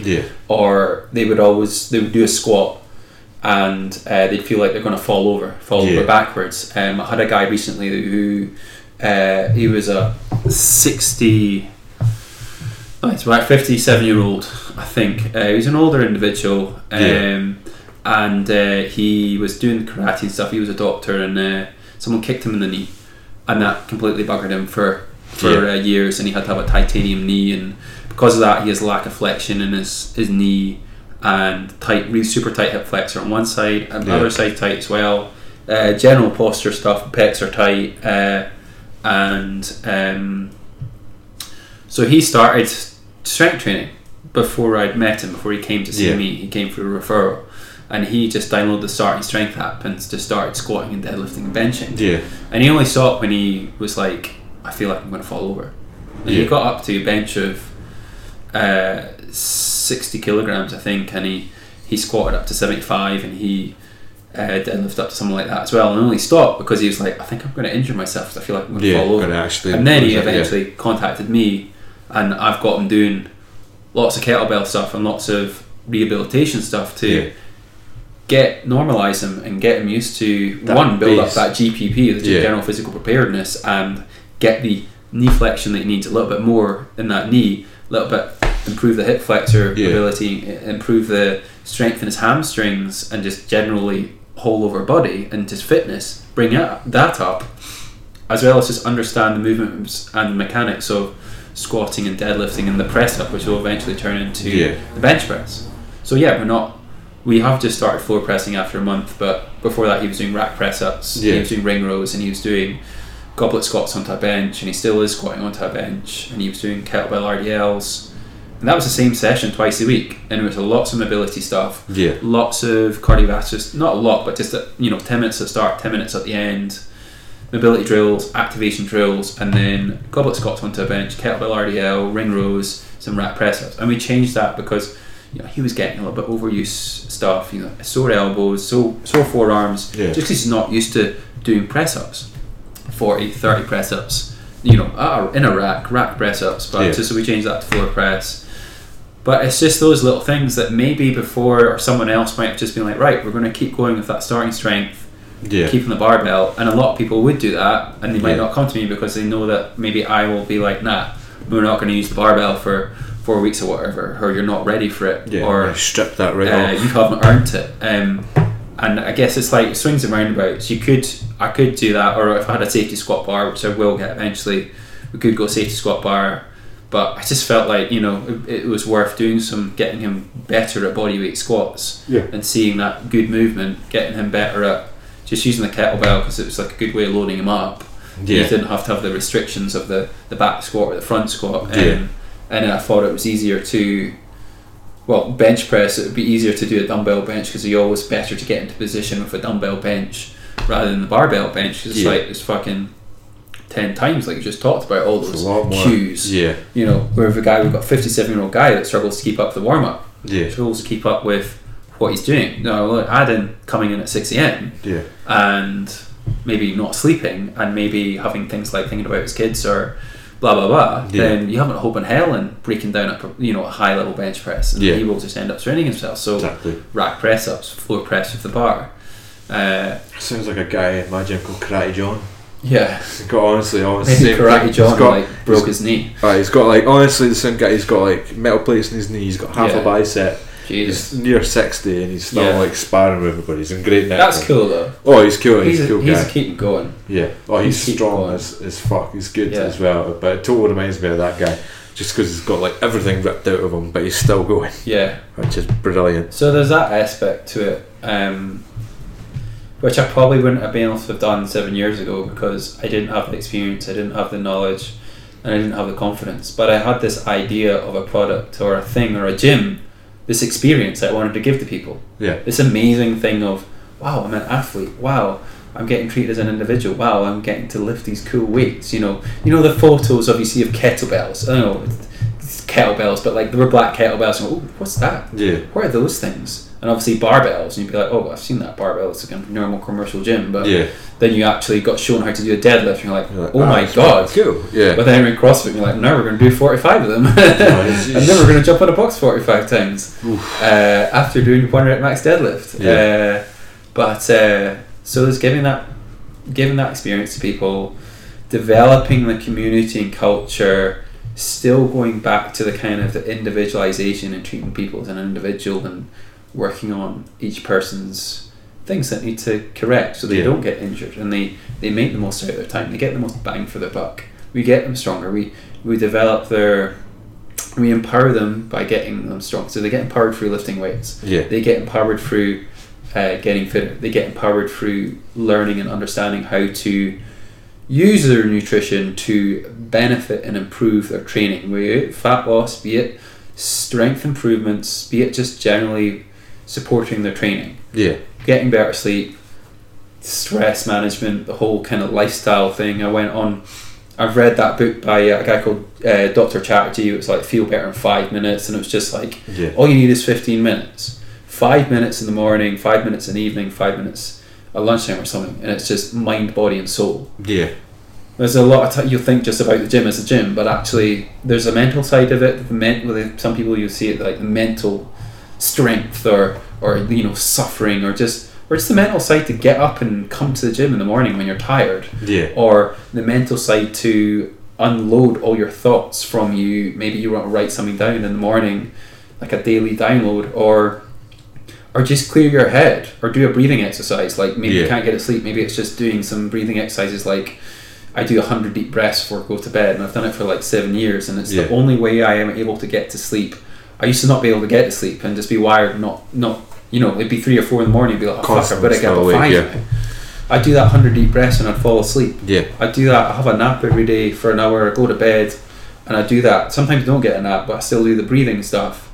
That always helps. Yeah. You need a nap when you're getting up at 5 and you're training and coaching in the morning for 5 or 6 hours, and you're coming back in the evening, and it's your own business, and because the last thing you want to do is burn out on your own, and then you quit on yourself, and then all that happens is that people get pissed off, you lose money, you lose members, and you have a bad service or product, and then it's just a vicious cycle. Yeah. I know at one point, that probably did happen. I just managed to come back from that and build from that and learn from my errors, my failures, and still be like, no, fuck that, I'm going to keep going. And that's what I think. That's what I've heard that my mum say that, my dad say that, maybe not my dad, but my sister be like, your greatest strength is your perseverance. You do keep going. We're like, is he going to keep doing this? I had someone be like, so are you just going to keep doing this job for the rest of your life? Or are you just going to keep running this gym? It's like, yeah, I've got nothing else to do. Why would I want to do anything else? This is what I do. This is my life. Yeah. This isn't like a couple of years. It's like I will run this gym, till I die. Maybe 20 years down the line, it's a different demographic that I'm training. When I am 50-year-olds, maybe it's just 50-year-olds that are training there, 60-year-olds, and there's a different demographic, and I maybe no longer train 30, 40-year-olds, or maybe 1 or 2 people. Yeah. But I'd still like to be strong and fit and lean at that time, but also still enjoy my life, and so there's that balance. Yeah.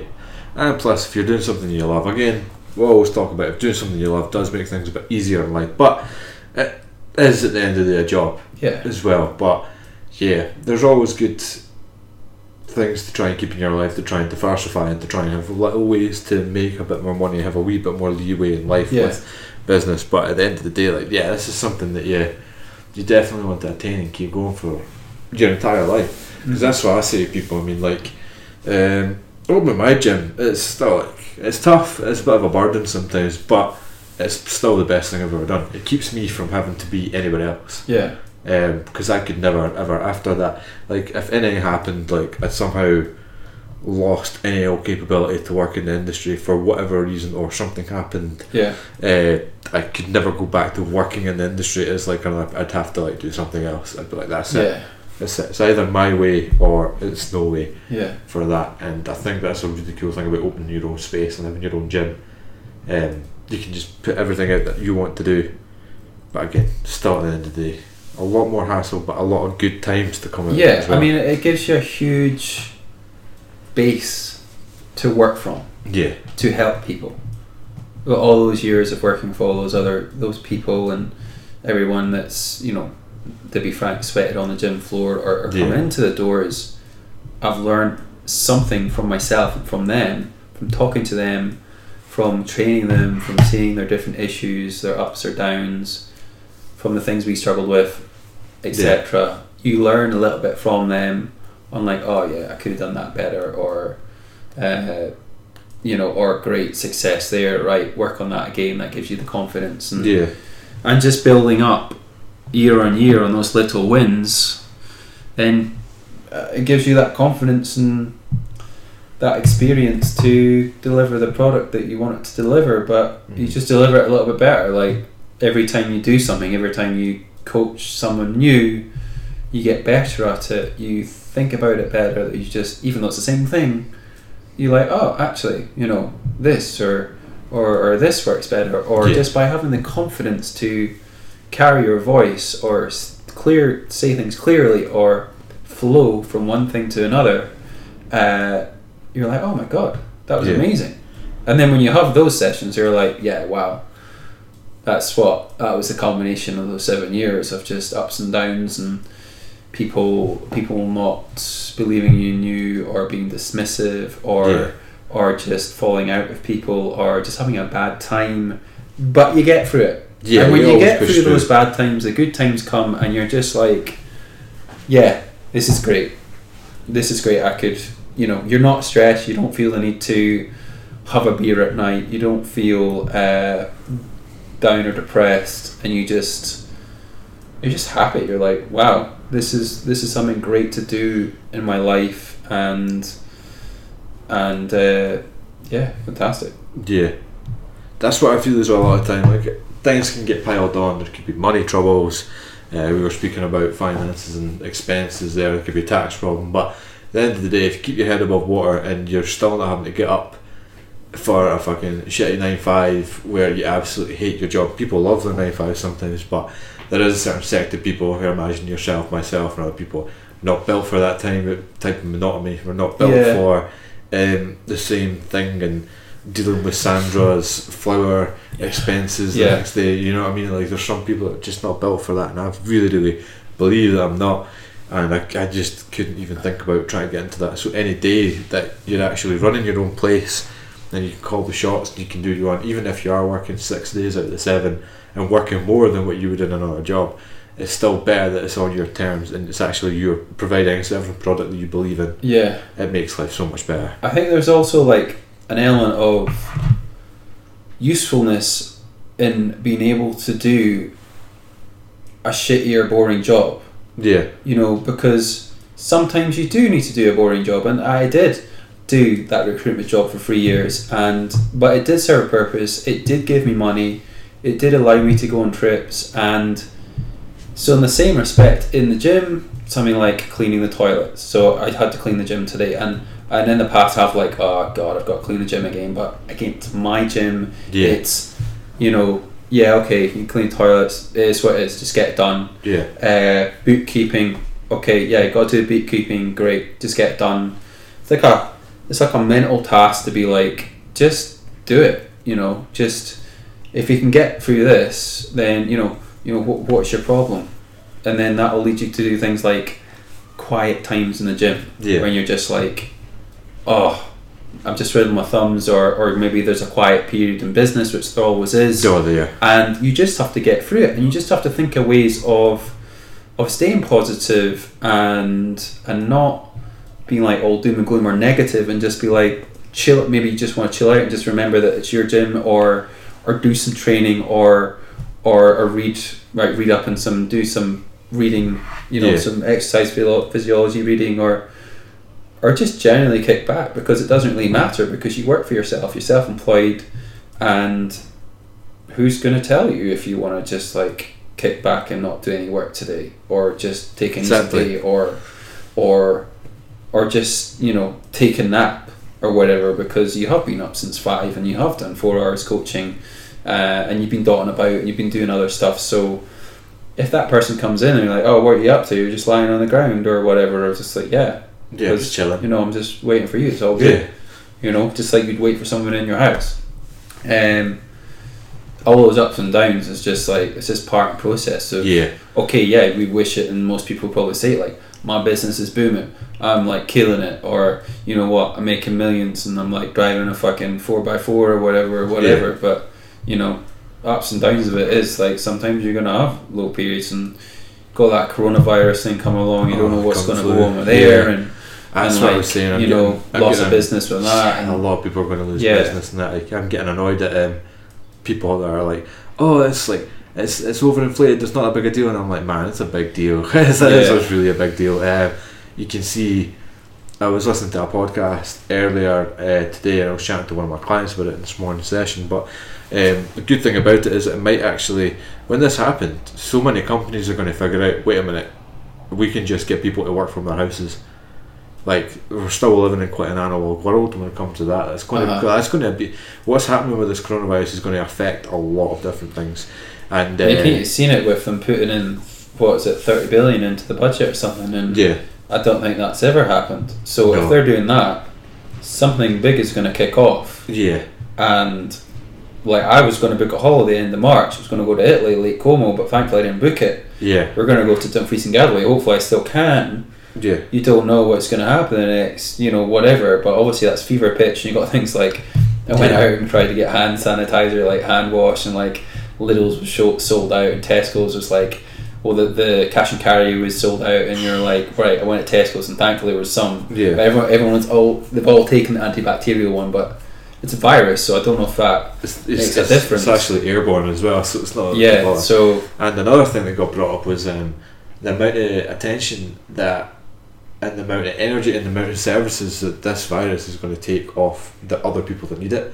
So it's not just it will kill people that are ill, it will kill people that are elderly, it will kill people that are immunosuppressed. It's going to kill people that are suffering from something else because there wasn't enough time or services for that person. So that's when everybody's like, oh, it's not that big a deal, and I'm like, man, 10 million people are going to die. Right, and then there's the attitude of those people who were just like, I saw Andy on Instagram just like share something and be like, if you're just like one of those people who say it is just the elderly and what was it? Elderly and the sick. And the sick that are going to be affected. Like, yeah, but those are still people and they're still going to die. And so by you saying that, that's, fucking take a look in the mirror, mate. Yeah, exactly. Try to get like you selfish fucking bastard. Yeah, to be a bit more have some fucking pride about you, and don't act stupidly. Yeah, exactly. But no, it's. Sorry, I'm sorting my dog there because like I've left her in the flat and then my girlfriend's got to pick her up. But no, it's one of those, like my client Kim, loved the girl, but she has just went through breast cancer. Oh no! And she's have to go through a round of chemo. So as soon as this was weeks ago now, as soon as she's in her house isolated because she catches that's how ill. Yeah. That's how very very ill, and it's really annoying that people have this throwaway thing, and the world's not actually prepared for something like this. Even though companies and like CDC have been like trying to prepare somebody, and there's been books written about something like this years ago. They're saying it'll happen in China and it'll spread to the rest of the world. Yeah. Because how much travel goes on between, and it's just absolute madness. But again, how it's going to affect businesses, especially small businesses like ours, like it's mad. And I've already had one person show up to the gym with cold symptoms. And I was just like, and it's typical young person shenanigans. Like, oh no, it's fine, it's just cold. And I'm like, you don't know that. Yeah. It's like, I just kind of put the post out today. It was like, if you've got any symptoms of a cold, please do not come into the gym. And I did like then, put up. We have a WhatsApp group chat, and then they were like, well, what precautions are you doing? Well, I was like, well, it works both ways. You have to, when you train, please spray the equipment as you go along. Yeah. I will do my best to deep clean the place as well and work the handles, etc. But I need your help as well. If I get ill, then someone might have to start opening up the gym for me in place. Yeah. Because obviously I'll have to 2 weeks self-isolation. Yeah. I have a private client. So his name's Ken Talbot. So I trained Ken for 7 months. Not last year 2019 but 2018. Yeah. And he's got this condition called CRPS. Yes. Which is like a neurological kind of condition, which for this means that he was feeling flu anyway, like when he pushes himself too hard. Yeah. So he hasn't been in for, but he will probably have to stay away for a bit because he's obviously at more risk again to get this, and then God forbid anything to happen to him. But he's an amazing individual because he has constant pain, he's allergic to all medication, he has lack of use of his legs, but he can use one of the legs, so they're still there, but there's like constant pain. He has a battery pack in his stomach that leads to a stimulator onto his spine for big episodes. But he didn't come to me to help him to develop his independence or anything. He came to me to break the hand bike land speed record. Jesus. So, and that was with maybe 7 months or so of just general hand bike training. So then he got hand bike program from a guy in Fife. I think his company's called Espresso Coaching. Fife? Yeah, I think it was Fife. And I did his strength and conditioning, well, just strength, with like in connection with a physiologist and a Health for Heroes strength and conditioning guy. basically, long story short, we broke the hand bike land speed record in 7 months from taking someone who has just barely you were talking about general cycling, going into a proper periodized conditioning program and strength program, doing all that stuff, lifting. We would do upper body of floor press, chest supported row, lat pull down, and overhead dumbbell press, and some bicep curls and some skull crushers, and kind of periodize that and kind of all that stuff going on. He got up to, I think, 80 kilogram floor press. He got up to 8 kilogram chest support row, 60 kilogram chest lat pull down, and 20 kilogram shoulder press with the dumbbells.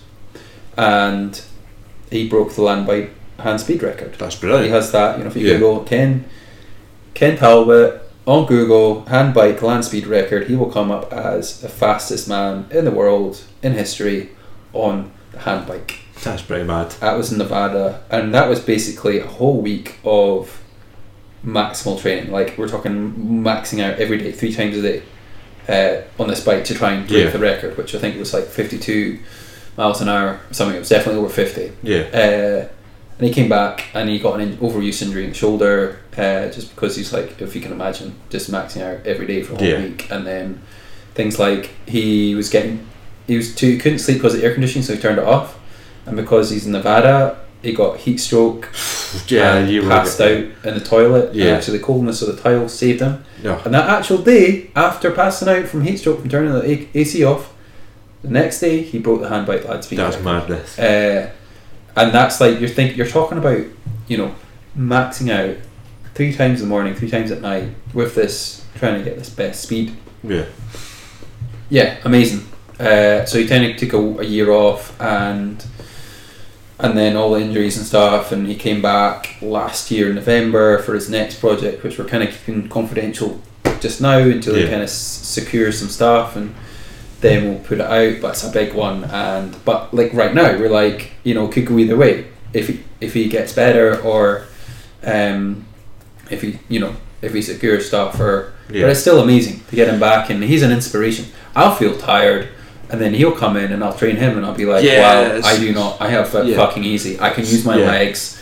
I do not have pain. I am just he's functioning on like 3 or 4 hours sleep. He can't take any pain medication. See my gran. My gran's a little bit different to Ken, because my gran likes to, I feel really bad for saying it, but she's not very good at coping with pain, probably because she's had it all the time. And maybe that's how Ken will get when he's old. Era as well. Sort of baby boomer stage where they were just giving pills to like, this is great, try this. And I always joke, like, karma-wise, like, I'll be like, nah, please, just, I know it's sore, I know you're looking for a magic pain pill, but it's just not going to happen. And like, exercise will help you, and of course it will help to a certain extent, but also, like, actually, you must be sick of hearing me moan about that. That's fine. It's a way of therapy. Like, get it out. I'm listening. I've had no one else say like things like, "Oh, stop complaining. Just like, please, just try to do your best." And you know what I mean. Just like I'd say, like, okay, a little challenge for you now, Dana. Just try for the next hour. Try and not talk about negatively about the pain and stuff. And then at night I'd have a sore shoulder and be like, "Oh, this is karma. I shouldn't have said this." Absolutely. It's much more tactful than I do. I just go, just shut up and get on with it. The best one is when, like, I've got a wee bit of look when somebody says, "Oh, something this and this and it's sore." I'm just like, so just get on with it. My mum is the opposite. She does get on with it. She has rheumatoid arthritis, and basically my mum and dad ran a guest house. That's where they kind of got their money from. That's where the money came from to set up the gym. Was my mum and dad run a guest house, but unfortunately my dad has a drinking issue, and maybe that's how he coped with stress. Maybe that's how he coped with me being a little shit when I was younger and just dealing with all that stuff. He would go off to the pub at 5 PM and drink till then and come back drunk and legless, and I'd have all these like things in my head of things he would do and stuff, not super serious or abuse or whatever, but just being an arsehole. And you being like, why fuck, he's such a dick sometimes. But at the same time, he's my dad and I still love him, but like it's weird how that kind of stuff affects you. But so because of all that stresses and strains, my mum maybe it affected her that way, and like she felt ill and stuff, and rheumatoid arthritis, and so there was a period where she'd be lying on the sofa. She was in a lot of pain, and this is when it kind of hit. The drug stopped working. She got, I think it was hepatitis C. She had like jaundice and stuff, and just horrible pain for years. And she had drugs to sort it, and then they stopped working. She had to come off them, and she's on a period of trying to get new drugs for the rheumatoid arthritis, and she has like big build up of, don't know what you want to call it, bone density, or just kind of deposits on the left. Yeah. Maybe that's it. Special arthritis name, like kind of hump, kind of left, and the knee. So she's had a hip replacement. I think she's had a knee replacement. I think that's it. And so I was like, what can I give her? Because in the same respect, you want to help them, but sometimes it's just a lot of pain they'll suffer, and they don't know the differential between feeling muscles and feeling pain. And sometimes there just always is pain, and sometimes you can't help. Sometimes your best thing to do is just fucking step away. Absolutely. And don't do anything, because it's so severe, and so you're just out your depth. But I've got a wheelhouse of things that I can deal with, but then as soon as it's like, oh, it's something that I'm like, nah, just go see a physio, go see a doctor. I can't deal with any of that, and that's something a lot of trainers need to learn, especially early on. If it's out your depth, just I have been guilty of doing it when I was younger. Everybody's done it. Everybody comes just want to please people, but you don't realise that it could be quite. Obviously, you could get sued, or something could happen, or you're going to affect their their health, or their. One of my lecturers at college was in our head that we could be bloody medical workers. She didn't mean that, but how it turned out sometimes, it was just maddening. So we're hitting up. We'll just wrap up there. That's it, Bob. If you just want to give a little spiel or plug your gym, I have to see content wise. So check me out. It's got a new website, #bobsgarage.co.uk, a home of personalised small group training. Down in Leith. You want to get fitter, you want to get stronger, you want to lose weight, you want to talk about nutrition. First session's free. It's assessment and consultation, and we'd love to hear from you if you're interested. Give me a call or an email. That's perfect. Thanks very much for listening, y'all. Bye.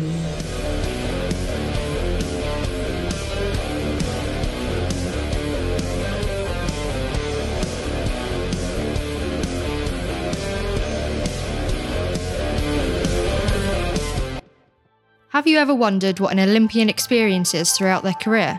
The highs of seeing your dream come to life, and the lows of a career plagued with injury? Or have you ever wondered what it's like to be in the political limelight in today's polarised world? #It's okay not to be okay. It's something you've heard a lot recently, but have you ever wondered what it's really like to overcome severe depression whilst flying high in your career?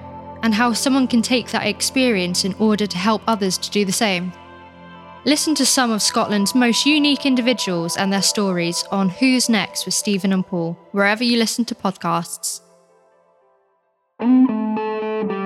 From the After 12 Podcast Network.